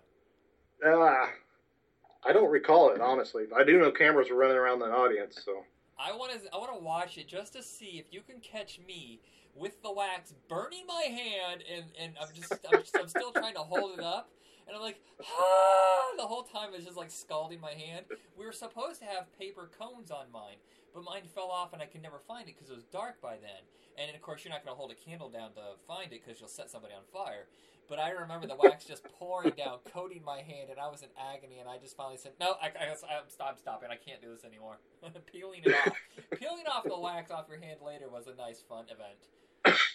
that's good exfoliating. Yeah. Oh, there goes all the hairs I just grew in. Ah. I worked all year on those. No. Speaking of, that's when I think. Now you got your facial hair very early, Ron. You got yours like what, freshman year? No, well, the goatee and stuff. Yes, I had a mustache actually in junior high. So. Wow, that is impressive. Are you part Sasquatch? Apparently. And I think you and I, Robert, we're kind of late bloomers on the whole facial hair thing. When did you start like growing the goatee and mustache? It wasn't until pretty close to my senior year because I had the mullet and everything else. So. Oh, the impressive, the epic mullet. I wish this was a video cast because I got pictures. Oh, look on Facebook. Tanya's posted all those pictures on Facebook. Awesome. That's okay. I think you're the only one with all of your hair, so it's almost sweet justice now. But I remember when we were at Creation, just as we were leaving, I started to notice that I hadn't shaved and I had sideburns. And I acted like I was so manly. I was like, yeah, I'm 16, I got sideburns, I'm a man. And just the ridiculousness of, you got 6 hairs on each side of your face. What are you talking about? That's not, those aren't sideburns. Well, you pulled them off. They weren't that bad.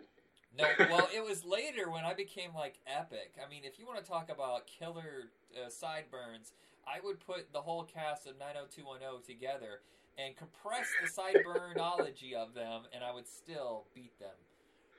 Yeah, but see, if any of the three of us could have pulled it off, you were the only one that could pull off the sideburns with it. Yeah. So, did you guys have like goofy ones, like they were all curly and went all different directions? I never even tried.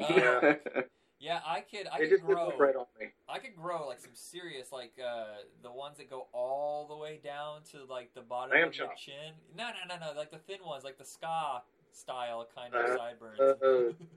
Yeah, I couldn't do that. I have this. Which side is it? It's one of my sides. I can't grow hair in a certain spot. So if I get my beard going and I go to trim it down, I have to leave that spot thicker. Because if I don't, it looks like I missed with the razor or something. I have that same spot, but it's the entire top of my head. I'm getting one of those too. It's like my hair is old people. It decided to go south for the winter and stayed there. It just we're gonna go in your ears now, your nose, just places you have no. Why is my neck hair connecting to the back of my head? Why is it wrapping around from the front to the back? I'm getting like a beard necklace. That is useful to nobody. That's awesome. I'm turning into a werewolf. I feel like it's a slow progression. You can turn it into worse things. So in college is when I started going to concerts like crazy. I don't know if you guys started to taper off, but it's like I was making up for lost time. I went, like you and I went to see The Urge when they were with Cracker, and I went and saw them again the next year. I went and saw The Urge with the Bloodhound Gang in this tiny little... It used to be a movie theater. I remember it specifically because I went and saw Tootsie there, which is one of my very first movies. Could not tell you the shopping center, could not tell you the theater. But I think it's weird that in the middle of staying around all these tough, like, rocker guys, then I'm like, hey, I went and saw Tootsie here! And then, like, immediately looking around going, I am such a dork. I am such a dork. But I know they were all saying the same thing, just not out loud. Yeah, I have that impulse problem where I don't have the voice inside my head going, don't say these things. Just whatever comes out just comes out. I went with Aaron Hawley, and he's the one who really got me into like underground music. Started getting me into ska and punk and new wave. A lot of the stuff that came out when we were like 4 or 5. Primus. You know what? He got me into Primus. You guys were in band. Some of the skate rock, the Primus, the Jane's Addiction. Yeah, you guys were in band with him. Did he ever like show you like stuff outside of what was on the radio and in like the heavy metal world? Did you start getting into alternative music? Okay. I don't know if he's the one that turned me into all of that stuff or not, to be honest, but didn't hurt. I think what was the one Christian band in particular? You're talking about heavy Christian bands. I think it's called White Cross. I've never heard of them. I'm not sure. Don't quote me on this. I think it's one of those. But this is okay. With Christian music, there's supposed to be a message, right? Yeah. White Cross, I believe, is death metal. So how does anyone, unless they're looking at the lyrics, actually understand what the heck they're saying? Seriously.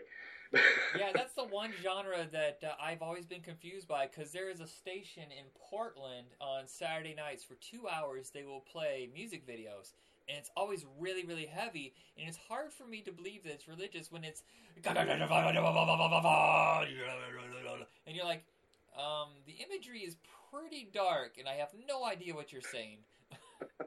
I think you're going right over my head with this one. With that kind of music, I mean, I'm not. Okay, you know what? I'm gonna have the guts to say I can't stand that kind of music. If I can't understand what you're saying in the slightest, then what do I care? Yep. You may have killer guitar work and insanely good drumming, but if I have no idea what you're talking about, I can't get into it.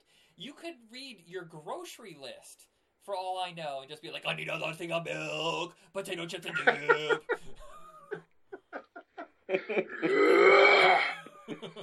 Gatorade. It has electrolytes.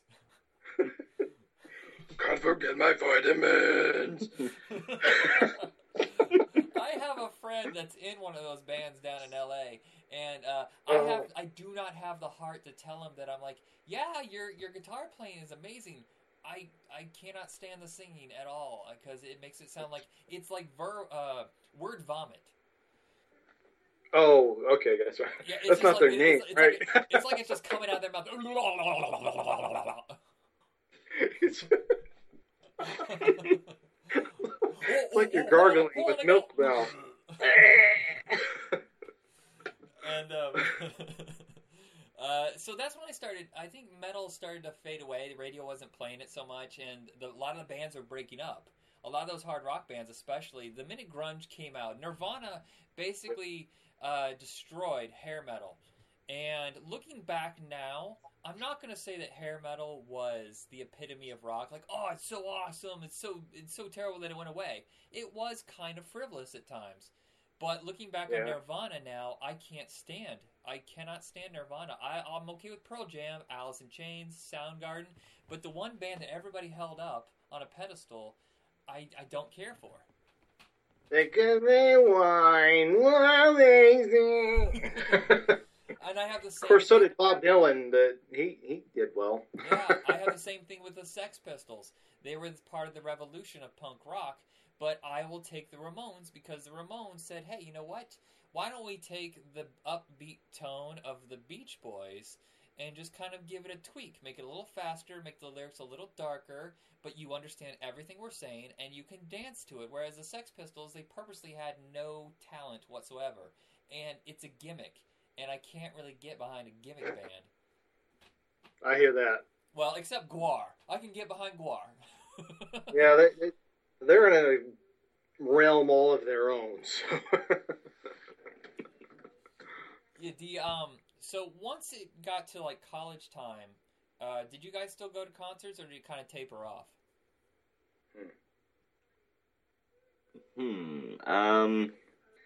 For me,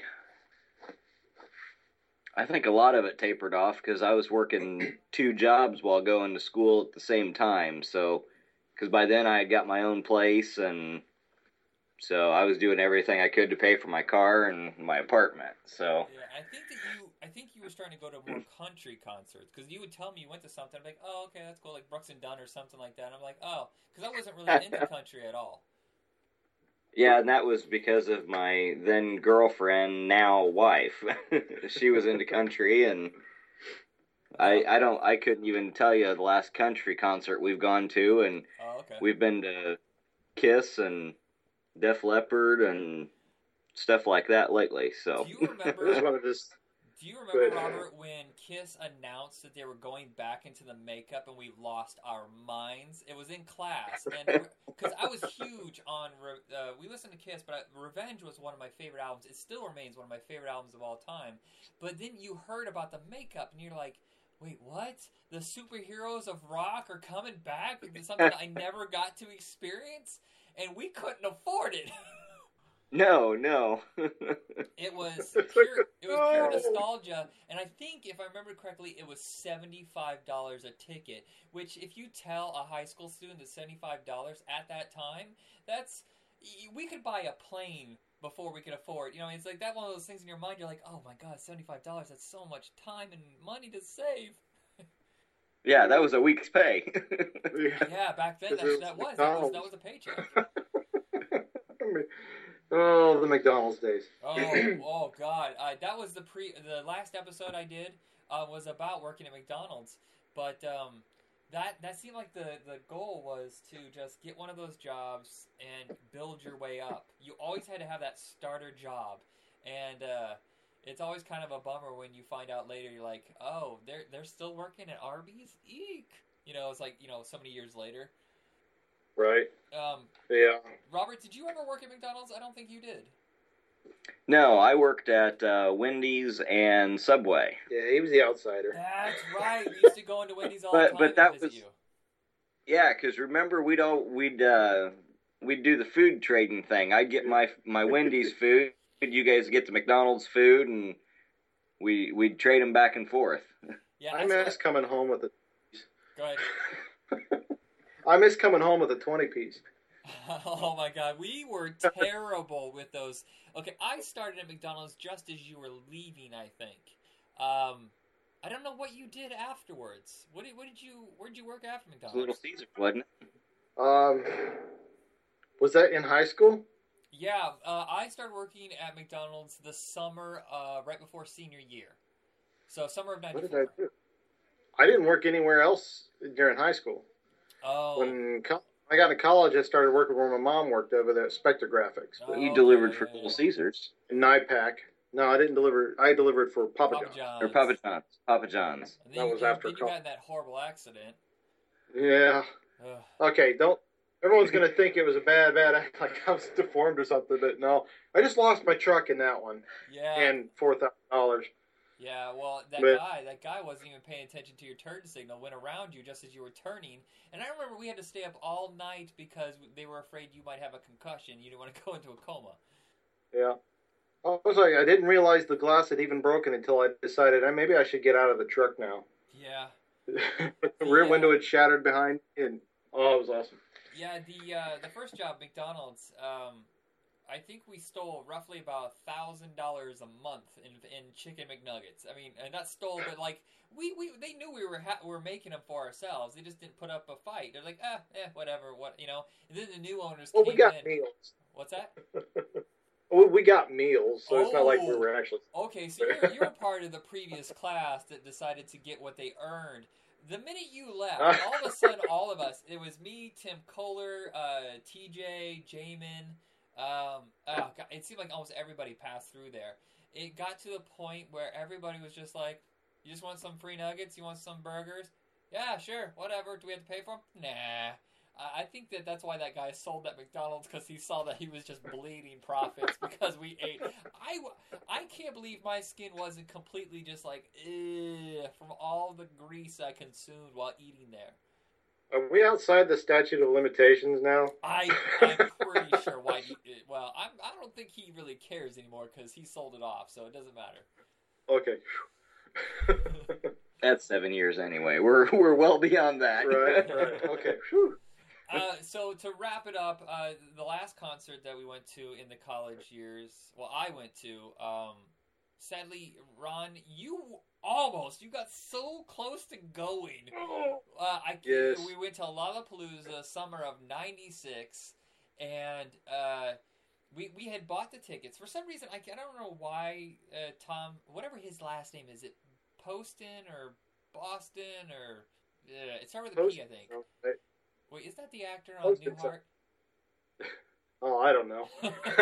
Was it Tom Bosley? Was it Tom Hanks? I think it was Tom Hanks.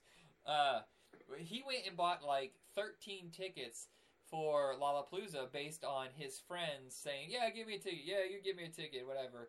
And I paid for mine. Aaron Hawley paid for his. Dave went. And you were supposed to go, but something happened at the last minute. That's why Dave ended up buying your ticket. But then Tom had like so many extra tickets he had to pay for because his friends bailed on him. And I was like, dude, sell it to that guy at the front gate. He wants some tickets. He's like, no, man, I don't want to get busted for scalping. And I was like, scalping is when you ask more than the ticket price. Sell it for half off, something. No, he literally walked in with like 6 tickets. And I thought it was the most ridiculous thing ever. But here's the thing that we did. He could have at least saved one for prosperity, to frame, and then handed out the rest. He didn't want to sell them. He could have given them to somebody. Now, I cannot remember why you couldn't go. Was it work? They wouldn't let you go to work? Probably. Most likely, it was probably work. But wait, was it? No, it wasn't high school, was it? No, it was college. It was between freshman and sophomore year of college. Freshman and sophomore. So it would have been there in the summer then. Yeah. And we found out later that you got out of work. He let you out to go to the concert about 15 minutes after we left. Now, if we had cell phones back then, you could have called us and we could have come back to get you. We were born in the wrong era, man. Oh. But I will tell you this. No, we weren't. I like her. Yeah, with the exception of the Devo concert I went to 4 years ago, Lollapalooza '96 was the greatest concert event of my life. Let me tell you, kids, what the lineup was. First off, we have a band with a guy dressed in silver and a lady who would scream the entire concert while he tried to sing over her screaming. We have no idea what that was. Is that Hailstorm now? I have no idea. It was like someone had unleashed some sort of art project on us, and we're like, why is this still going? What did we pay for these tickets again? No. Now, it might blow your minds to hear that all these bands were $60, but so it was Screaming Trees, which at the time had a couple of decent hits. Sadly, the lead singer did die of a heroin overdose almost immediately after this concert. Then we had The Ramones, which at the time I did not appreciate. It would be a few years later when I'd understand. At the time, you know when you guys go to concerts, they do a song, and there's that pause, and they kind of chit-chat with the audience, they kind of play with them, and they like discuss what's coming up next. Right. Okay, Yeah. that sounds like a response. But Ramones don't. Pause. The Ramones don't do that. They go boom, boom, boom, boom, boom, boom, boom, boom, boom, and then their set is done. They move on. It's like the quickest thing ever. They'll fit like 30 songs in to 35 minutes, and you're almost exhausted by the time it's done. And I was like, what was that? I swear we just saw a band, but I feel like I got punched sonically. And then it was Soundgarden, which tore the place up, and sadly, they broke up. This concert was a little cursed because the Ramones broke up right after the Lollapalooza tour. Soundgarden broke up right after the Lollapalooza tour. That guy from Screaming Trees died, and the next artist, Waylon Jennings, I can't remember when he died. I assume it's a few years afterwards. Well, that's why everybody broke up, because they saw Waylon and said, we're not worthy. Now, here's the worst part of the concert. When Waylon Jennings went on, the audience lost it in a bad way. In a very, very bad way. They started to scream and throw and fight. There was a girl who sat right in front of me, and I saw all this stuff flying around. And I go to turn to see if anything's flying at me, and just as I turn, a glass bottle shoots past my face and hits her right square in the nose. Ugh. And that was... People just don't. Yeah, go ahead. Well, that's the problem when you serve alcohol at those events. Yeah, it's a true bummer, and I was like, man, I would have taken the hit on the back of the head. I think I would have survived, but I mean, we've seen this girl who just turned to see what was going on behind us get hit in the face, and I think almost immediately after that, Metallica came out and said, if you guys don't shut up and sit down and respect this amazing artist, we're not performing. And all of a sudden, you see 10,000 people just go, sit down, put everything away, and it's like kids. Like little kids had to sit on their hands and be quiet. Yep. Hear crickets? Yeah, and then it went fine. It was kind of like we're all a little scared. I mean, I was fine because I wasn't disrespecting the man in the first place. But when he played the theme song to Dukes of Hazzard, the place just erupted with joy. Well, yeah, I mean, come on. And how could you not? Everybody knows that song. And then Metallica came on, blew the place away, and they played for like an hour and a half. And by the time you're done, you're so exhausted from just like singing along and the heat and standing and whatever. And I didn't know this at the time. Playing against a Metallica, they had two stages for Lollapalooza. There's the alternative stage and the main stage. If you don't care for who's on the main stage, you can just go over to the other one. Ben Folds 5 was playing their first tour against Metallica. That sucks. Yeah, because looking back now, I was like, man, I would have loved to have seen Ben Folds 5, but I'm totally going to pick Metallica first. What album, what tour was that for Metallica? It was, what is the album that, Robert, remember we went and got the, or, wait, did all three of us go get the album? Fuel? No, it's the No, one Fuel with, after that. What year was it? It was 96. I think it was Load. That would have been, Load, I believe. Yeah, Was it Load or Reload? Yeah, at the time, Metallica was getting a lot of flack for doing that album because they cut off their hair and they kind of changed the sound. Looking back now, it's actually their most daring album ever because it's still incredibly catchy, very powerful songs, but they decided to explore different avenues in music. Their producer said, hey, they were talking to Lars Ulrich at the time, he goes, you can play very, very fast. You may be the fastest drummer on earth, but somebody eventually is going to surpass you, either with, because of age, you can't keep up, or they're just going to find a way to go faster. You cannot keep up with the new bands coming out, so you're going to have to evolve and change into something else, or you're going to get left behind. Yeah. And they did well, I thought they did. I don't know. I love the album. So. Yeah, but I remember I was in the car with you guys when we heard the very first song off that album, and I hated it because I didn't understand what they were doing. I thought they were selling out. Did you guys feel that at all? Yeah, I was in agreement. I was not happy with it, and now I own all of them, but... Saint Anger is the one where they went horribly wrong. I do not understand that album. It is almost unlistenable for me. I honestly don't know if I've actually heard that album. Yeah, I've listened to it a couple times, but that's pretty much it for that one, really. Yeah, it's the most difficult album for them. I think the band was falling apart at the time, and that's just kind of what came out. It was like sonic therapy. But sometimes you should work that stuff out in private, because that album is so bad. It kind of killed their momentum. They did one other album, Death Magnetic, which is almost the successor to And Justice for All. If you guys haven't heard Death Magnetic, that is epic. It is truly a fantastic album. I'll have to look it up. It's good. Is it? The other band at the time, I never got to see Anthrax or Megadeth. Did you guys ever get to see them? I got to see Megadeth. You did? I can't remember with who. Yeah, I never got to see either one of those two. Yeah, Where did I see Megadeth? I've always been scared. This makes me sound like such a wimp, but I've always been scared of going to metal shows because I don't know the approach. I have an unwavering fear of the mosh pit. Now, the mosh pit is nothing new, but at the time when we started going to concerts, it kind of was. I had never really seen one before, and all of a sudden they just started to pop up everywhere, and I honestly didn't feel like getting punched in the face.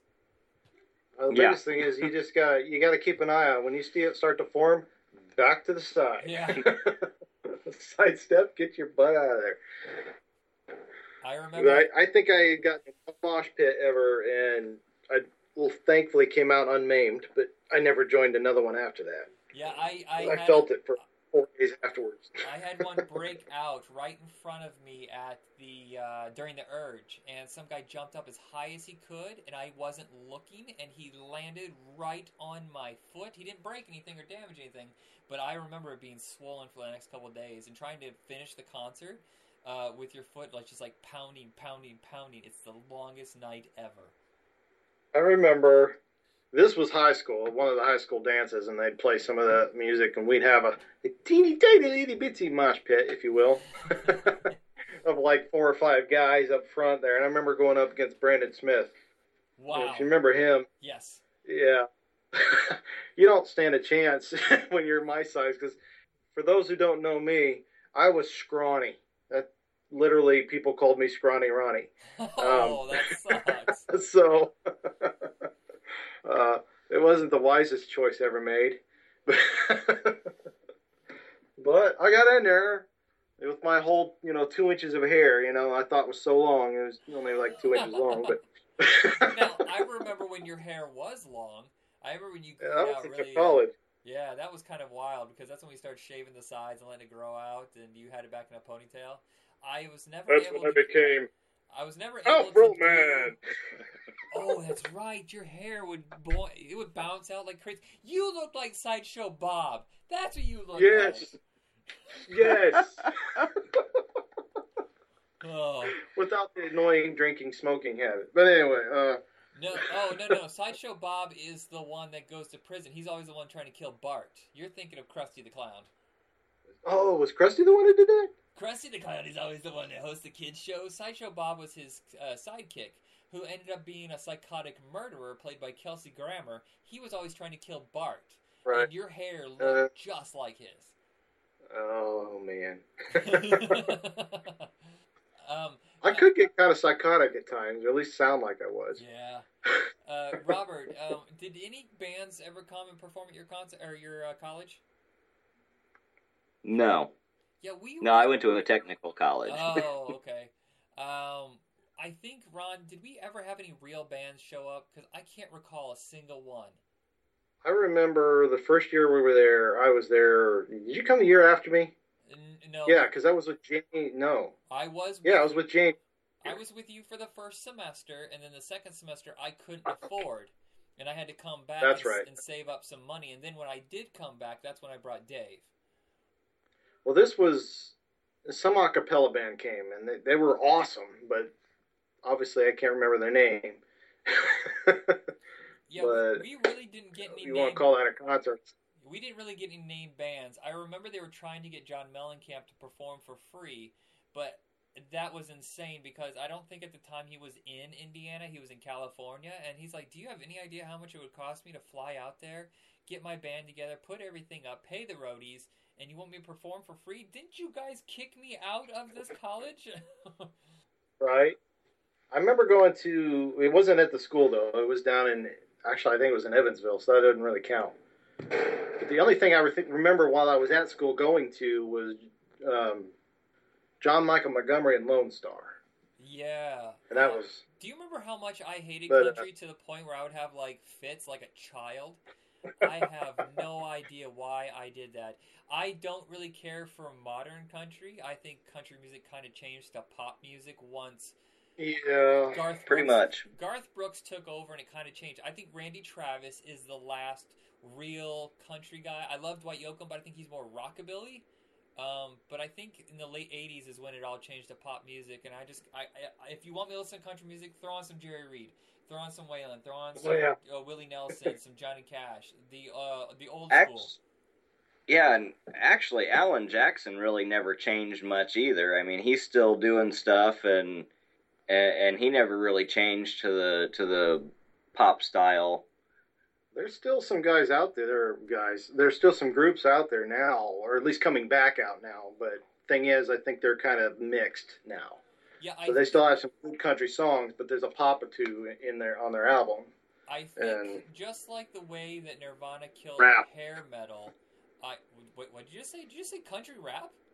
Yes, there's a lot of people trying to foray into that a little bit. Really? It's just like not an actual honest to goodness rap song, but there's a rap section in the song type of thing. Even there's a couple groups that actually have a rap artist on their album, which totally blew my mind away. But so it's kind of like the way that rap metal, like the way alternative music changed, and all of a sudden Limp Bizkit, Korn, all those guys started to come out.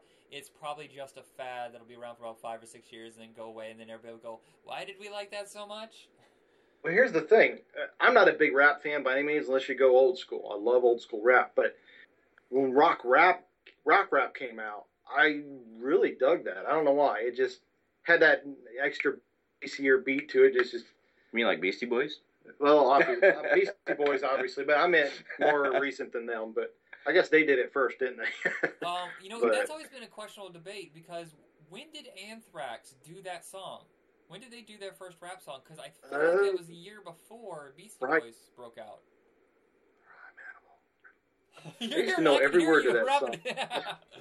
Well, they did "I'm the Man." They did "I'm the Man," and what's the big one they did? Public Enemy. I'm the man. What? Yeah. Man, I haven't listened to that album the one with "I'm the Man" on. I've not listened to that album since college. You know what? In fact, it's on cassette, which means it probably goes right now. Most of the cassettes. It's weird that bands are starting to put out albums on cassette again. I don't know if that's happening where you are, but it's happening in Portland, which is the ultra hipster town. So anything that's ironic will be popular in Portland. Oh, video cassettes? VHS is popular again. Audio cassettes are popular again. I'm waiting for someone to put something out on beta or Laserdisc. Laserdisc, there you go. I've seen albums. I've actually seen not a whole section, but at least one little, you know how they used to have the little booths with the albums in them? I've seen good big sections of that late, where was it? I saw that. Best Buy sells them. It may have been Best Buy. I'm like, a lot of groups go into that lately. Yeah. But still, it's kind of cool. Well, the cool part is that they're limited editions. And they do like special things. They'll put artwork on them, or they will do a special like, oh, this one's a lenticular neon green. Or the best one yet is Jack White put out his last album on vinyl. And if you look at it from a certain angle while it's playing, you can see a hologram of him playing guitar. That's awesome. I know, right? Now, Jack White, what? White Stripes. Yeah, that's what I thought. Okay, sorry. No, it's okay. He was in White Stripes. He's on his own now, and he's been doing he's mixing country and hip hop and rock together. But he's kind of a Renaissance guy who's just picking up all these old styles that kind of faded away. Jack White's he's an enigma. Yeah, he doesn't have a persona. That's the weird thing is most rock stars have some sort of persona that they try to sell. But what I respect about him is that he's trying to sell the music. And that's usually what makes an artist last, is it's not about a dance move, it's not about a look or a sound, it's about what goes into the song, what goes into the performance. Is it more show than more tell than show?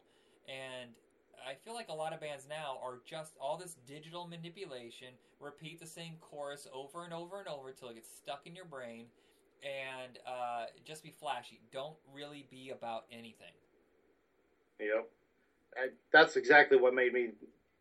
I had a girl in our youth group. She asked me, do you know the White Stripes?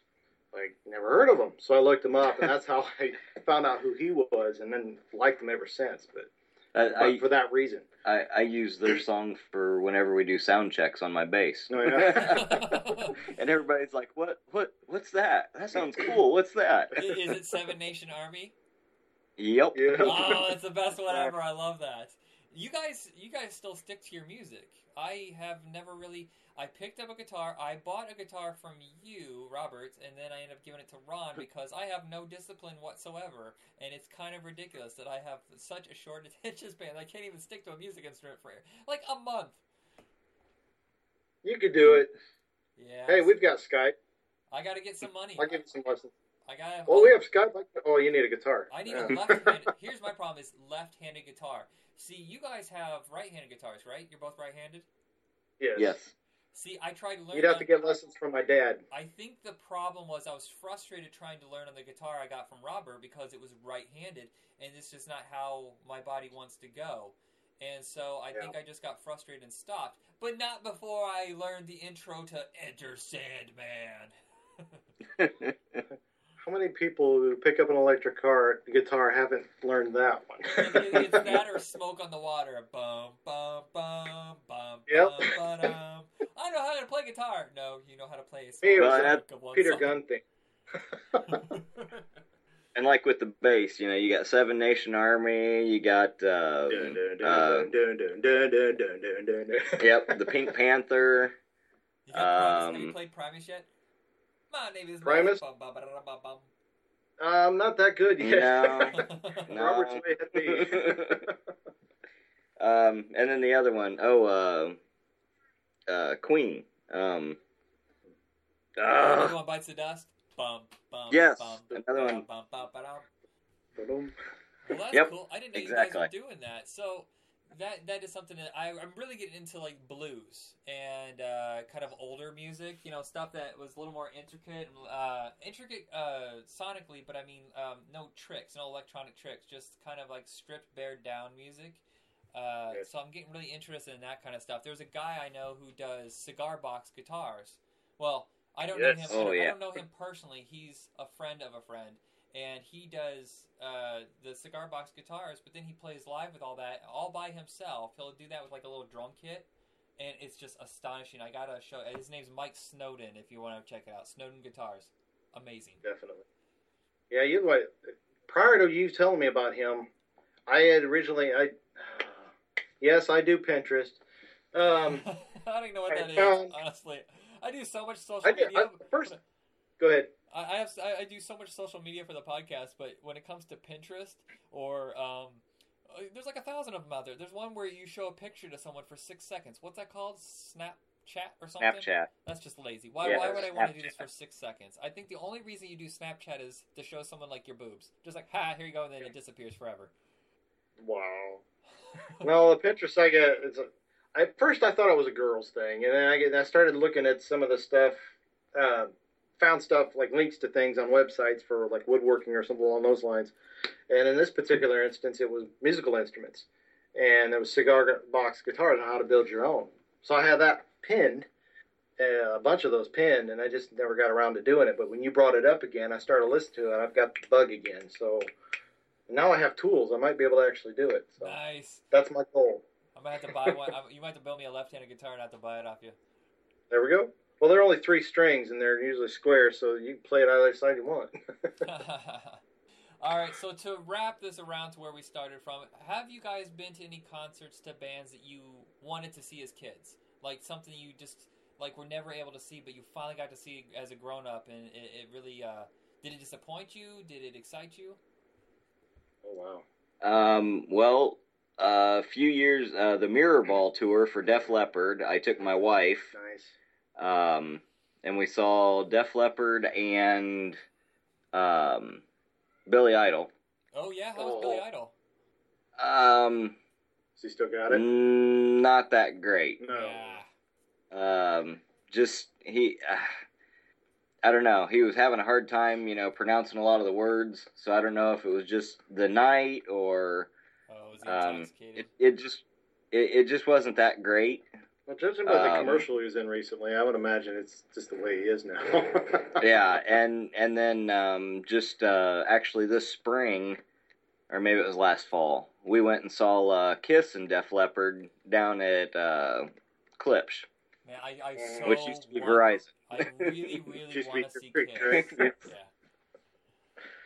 Okay, was it Deer Creek when you went to Lollapalooza, or was it Verizon? No, it was Deer Creek. Okay. That was a huge. Oh man, I still remember us trying to leave. It was 2:00 in the morning, and Dave had to clock in at 6 a.m. at Walmart. So he tried to take a nap in the back of the car, but everybody was honking their horns. It was taking forever to get out, and I told Aaron Holly we should just park and all of us take a nap, and then wait for everybody to filter out or whatever, and then leave. And he insisted on going, and then we got about 3/4 of the way through the line, and then his car started to overheat. And the steam was going everywhere. We thought the car was going to explode, and Dave was really getting stressed out and worried, rightfully so. And I remember I said, "Dude, just pull over here, let it cool off, open the hood or whatever." And we finally got home. But I think we got home like 2 hours before Dave had to clock in. I always wondered what that shift was like for him. Was he just walking around like, "I've been up all night, I haven't even bothered to go to sleep," or was he just like, "Huh? What? Where am I? Oh, can I help you find something?" Dave does a lot of that now, so I'm innate. He's probably just used to it. Maybe, I don't know. Yeah, he's better built for it. I don't know. The one band that I truly was excited to see and was heartbroken later to find out that not a single member of the band was still with them was Foreigner. I just went and saw Foreigner last year, and that's one of the bands I grew up on. They're considered hard rock, right? Is it kind of borderline between pop and rock? I don't know. I'd call them just rock. I think more ballad, more rock, just basic rock. I mean, I guess if you could call it a basic rock. Oh, okay. Would you call that arena rock? Well, I just like some of their songs. Some of their songs hit harder, like "Cold as Ice" and "Hot Blood" and stuff like that. But you're right. I think they're just a mix of all sorts of rock. But I went and saw them, and they were amazing. And then I find out later, oh, so basically it's a cover band. How is that not a cover band? How do you guys get to charge that much money when not a single member of the band is from the original? I mean, I'm just at a complete loss. Because, at some point, Kiss, they're all going to retire. And they're just going to pass their makeup off to a new group. And is that technically Kiss? Can they charge the same price, or is that counted as a cover band? I'd be crying foul. I don't think Kiss would do that. No, knowing Gene and they wouldn't allow it. The way they do things, I don't think they would do that. In Kiss's case, there's so many other tribute groups that I don't think they would do that. Yeah, the funny thing is, Kiss was really smart. I don't know if they planned this or just coincidental. Using the makeup allows them to hide the aging. I go and see some of the bands now that I grew up with, and I'm like, oh, you've been on a rough road. I went and saw Devo, and half of the band was in shape, and then the other half of the band was a broken down mess. I mean, some of them, like, they were jumping around on stage, and you can tell he's on the verge of a coronary, and it's like, oh, dude, it's okay, you don't need to jump. Just stop, take a breath. And was Adam Ant is now wearing like such an elaborate outfit to hide the fact that he's got a gut, that he's lost his hair, and that was actually a decent way to cover it up. But I've seen some bands where they look a mess. I was like when we saw Ozzy back in high school, and he's still going. Oh my God! Retirement sucked. This was after retirement. Yeah, I forgot. That's the one concert I forgot to mention. You guys went to that. That's another one that I was supposed to go to, and I remember you guys told me amazing stories about the concert, like the video he would show beforehand, and it got a little like one of the ladies decided to pull off her top or whatever, which is a thing they used to do at concerts. I guess at heavy metal concerts, women would just take off their tops, and you're like, "Hey, oh hi." Yeah, that was it still happens now, but they think they're still the age they were when they first saw these bands. Yeah. Oh boy. I guess the last question the last question I think I want to ask is, did you guys ever stage dive? No. I've always I never had, but I was afraid that someone would like move aside and like land right on the ground. Everybody be down there going, "All right, come on," and it'd be like parting of the Red Sea. I have never met anybody who stage dive. It's all like we're a whole group of people. We're like, yeah, I don't need that. I don't feel like having like someone punch me in the crotch as I land, or someone hit me in the back of the neck, or just dropping me. I've had somebody surf over me, but other than that, that's about the closest to it. Well, and I always thought of it. It took a lot of work time for me to get the money for the concert ticket. I didn't want to do something crazy like that and then get kicked out and not see the rest of it. Yeah, kicked out or injured or whatever. Now, no one wants to finish the concert being strapped to a gurney, being taken out. It's like, I love you guys. I'm gonna, and then just pass out from the blood loss. It was bad enough having to go to work the next day and not be able to hear anybody. Yeah. Oh, that was the worst. I remember after Metallica walking around concert with that, it feels like you're underwater. Like there's a kind of a swimming sound going the whole day, and you just pretend like you heard, yep. Sure. Yeah. What did I just agree to? I have to give a shout out to Steak and Shake for staying up open so late in Fort Wayne. Oh my goodness. Do not pretend that we did not get a contact high from at least one concert and end up at Steak and Shake at 2 a.m, being like, oh god, these are the best fries ever. Oh, I need more. Yeah. Wouldn't doubt it. That and the milkshakes for your throat. Yeah, the screaming. Yeah, I've definitely been hoarse after a concert. Is there any band left on your list that you've wanted to see that no longer tours? That no longer tours? Like Rat. Rat? You know what? The band I always want to see was Arcade, which is kind of a spin-off from Rat. I would have rather seen Arcade, to be honest, but Motley Crue and AC/DC. Oh, the AC/DC. Are they done? Are they retired? No, they keep tossing it up. No, but Angus is now fighting dementia, so his nephew, I believe, is playing in his place. The drummer just had their big, his big deal where he was in jail and. I think if I remember correctly, I watched the last concert tour, and Angus had to use an oxygen tank, and it's really hard to pull off the hard rockin' image when you're like, breathing from that. You're like, you should probably calm down a little bit and maybe retire. Yeah, and that's, I guess, the dementia's taken over to where he can't remember where he's at a lot of the times, and so, his nephew is doing all that now for him, so. Yeah, and Motley Crue, they retired, right? Was this last tour it for them? They just did their last tour. They just did the last one in our area. It was a month and a half, 2 months ago, I think. And then they just did their last show in LA where they started, I believe, in the last couple weeks. I bet you they come back.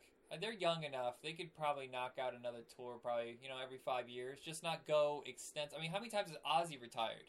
I think he's still retiring. I think he retired for 20 years. Yeah, well, Yeah, he's probably retired now. Now that his wife's on whatever show she's on in the afternoon now. Yeah. I think the one artist that I would have loved to have seen, but I did not discover until later in life. In fact, I didn't even discover him until about 2 or 3 years ago. Was Dio. I am absolutely fascinated with Ronnie James Dio. Wait, you didn't find out until a couple years ago? No, did you have his music? Yeah, I was into him in high school. Somehow I missed that. Of all the stuff, I went through your entire case of tapes over and over and over the years, and somehow I never listened to Dio. Wow. We're sorry. We fail you as yes. Because I too was big with Dio and Rainbow, Black Sabbath, and he's part of the Rainbow, right? Isn't that the name of it? Right. Anyway. Richie Blackmore's Rainbow, and then he went on to he went to Black Sabbath. Then he formed his own band, and those first 4 or 5 albums of his are just absolutely amazing. It kind of tapered off a little bit, but I remember when he rejoined Black Sabbath and they did that song for the Wayne's World soundtrack, the Time Machine one, and oh my god, it was so awesome. I even love that song, yet I still didn't bother to go discover Dio. Dokken, you remember them? I remember Dokken. You used to have that Dream Warriors tape we listened to all the time. Yeah, I had like 3 or 4 of their albums. Like, I picked it up for the first time at a truck stop. I happened to be out there with Dad eating supper, and I saw it. I'm like, that cover looks cool. I'd never heard of them before.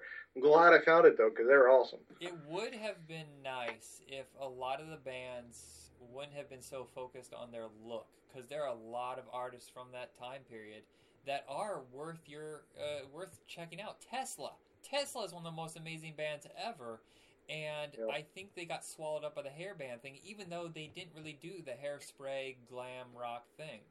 They just had long hair. I think in retrospect, a lot of people take these bands and they put them in. Def Leppard is not a hair metal band. They were before hair metal and they're after hair metal. It's like saying Van Halen or Aerosmith are hair metal, and obviously they're not. Yet for some reason, Def Leppard is the one band that gets grouped in there unfairly. I think it's from their ballads though that they do. Maybe. Right. I said something about Arena Rock earlier. I think that's what Arena Rock is. Def Leppard, I'd fit them in that group. Right. Yeah, Aerosmith. Yeah, stuff like that. Guys that could play different types of music. I mean, still in the same genre, but they could go to different levels. Whereas it seemed like a lot of bands, like, do you remember like Trickster and Winger? It seemed like they only played 2 songs, the party rock song and the sappy ballad, and that was it. And I give Warrant credit, even though a lot of people don't. With the exception, if you got rid of Cherry Pie, which was their only party song, the rest of it is really deep and dark. And I remember you and I, Robert and I, we used to discuss that one song, the River. Is it River's Edge or something? Don't go down by the. Oh, that's Uncle Tom's Cabin. Uncle Tom's Cabin. Thank you. I think I actually combined 2 songs there. But that is actually their masterpiece. And Dog Eat Dog is a fantastic album. Anybody who loves rock music, no matter what the genre is, check out Dog Eat Dog because it's amazing. Hey, Ron, you didn't tell me the band that you wanted to see. What's the one band that you've never been able to see that you would love to? I did. What was it? Rat. Oh, it was Rat. Rat. That's right, you went first. How do I apparently have been sniffing glue or not getting enough sleep. I'm sure there's a long list of bands I'd want to see, but I'd have to think about it. Yeah. Anyway. So I guess that brings us to the end of this episode. Thank you guys for hanging out with me for so long. This is actually like the extended edition. Usually these episodes wrap up in like 40 minutes. But is there anything else you want to throw in about this topic? Not without starting another half hour, 45 minutes.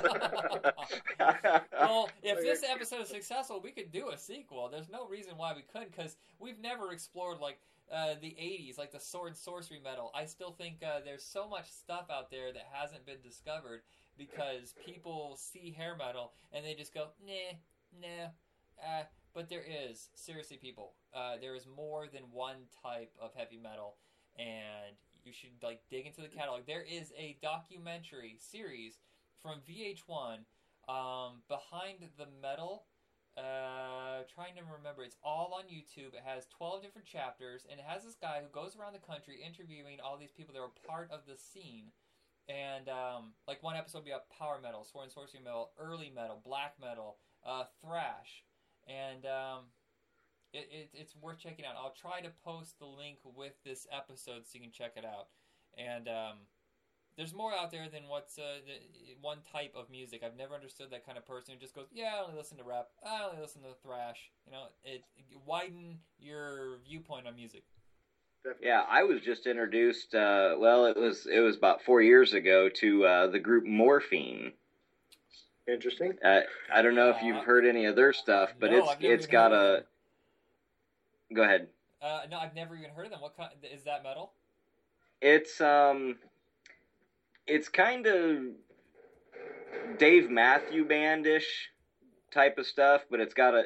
And Ron, you would like this. It's got a lot of saxophone, like heavy saxophone, Epic sax. in with Yes. guitar, and there's not a lot of words, if any, on their songs, but it's mostly guitar, sax. Nice. Yeah, it's pretty wild. I did not expect You- you to say Morphine and then the next thing to be Dave Matthews. I thought it was going to be like Morphine. No, it's more like like I listened to it for some reason when I did drywall work and stuff. It was something that when you're doing something mundane and stuff, it adds. I mean, like, you know, with me being a band geek and marching band geek, you know, stuff with a lot of the saxophones and horns and stuff like that. I don't know. One of my guys I used to work with had it, and we listened to it. And I went and bought the CD, and it's been stolen since then. But yeah, it's crazy. Just check it out. You know, It's wild. I am almost guaranteeing you there is a whole episode of just Bandcamp stories you guys can tell me, because I am the only one of our group that was not in band, and that's because the teacher told me I had no musical talent whatsoever when I was in 4th grade, and I completely gave up, and I feel like I missed out on something so wonderful. And if anybody's listening to this right now, if you guys want to hear these two, and maybe you can get like Tim or Dave and get these stories together, and we can just call it the Bandcamp episode, or whatever we call it First Chair. There we go. Awesome. There you go.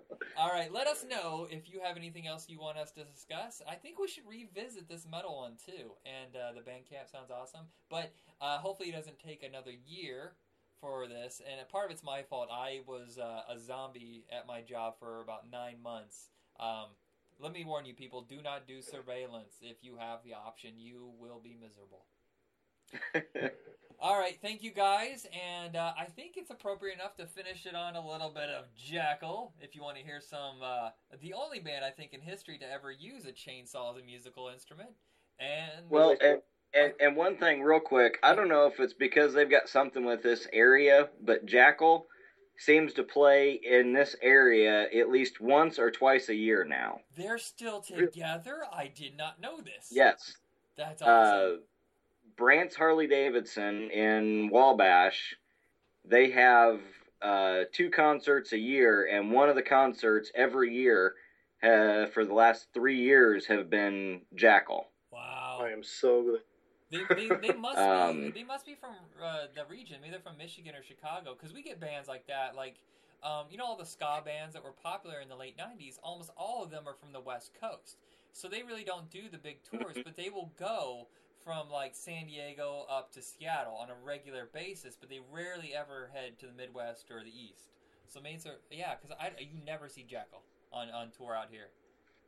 Yeah, they're at pretty much Brant's every year, and then you've also got Pierre's like every other year. Yeah, So- Pierre's is a really good concert hall. The acoustics are amazing. They have plenty of room. And if you're looking for a band that's not going to break your wallet, I will say go there. I would say also skip Snickers, because I think the guy who's been running it for the last 40 years is still there, and he's still telling Boy George jokes, which tells you he has no material whatsoever. I mean, I was waiting for him Go to on have a like a Dukakis joke. You're like, no, dude, seriously, get another writer.